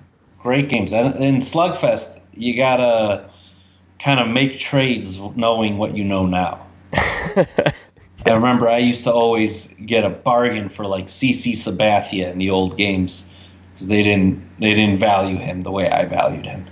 Yeah, we got a big advantage playing it. But hey, CJ, this was so much fun. This was great. We'll have to have you back sometime soon. Is there anything else that you'd like to say while you're here? And would you like to throw out your Twitter handle or anything of that nature? No need to throw out anything of that nature. Just thanks for having me on, Jack. It's always a pleasure to come on to your podcast. And I hope that when you do your AFC North preview again, that I can get another shot and hopefully redeem myself after last year's terrible predictions. All right, well, we'll book it. We'll definitely do that in August or so. It'll be fun. Sounds good, Jack. Wow, what a marathon of an episode. I had so much fun with CJ tonight. We went over 2 hours long, but I hope all of you enjoyed it and stuck around for the whole thing. Once again, I'm going to try to make this sign off quick. Thank you all so much for listening to the most disappointing teams of the new millennium. That was a list of well over 25 teams, and we made it all the way, and we had a lot of fun doing so. So once again, thank you to CJ for joining me. Coming up on the podcast later this week, I'm going to be interviewing and speaking with former Survivor contestant from season 38, The Edge of Extinction. Reem Daly will join me. So excited to talk with Reem and hear about her experience on Survivor. Should be a lot of fun. You're going to want to tune in and listen to that episode. Subscribe to the Jack Vita Show so that you can get that episode right as it becomes available, and you will never miss out whenever there is fresh content for you, the listeners. Follow me on Twitter, Instagram, Facebook at Jack Vita Show. That's the name of this podcast. Until next time, I'm Jack Vita. Bring in the dancing lobsters.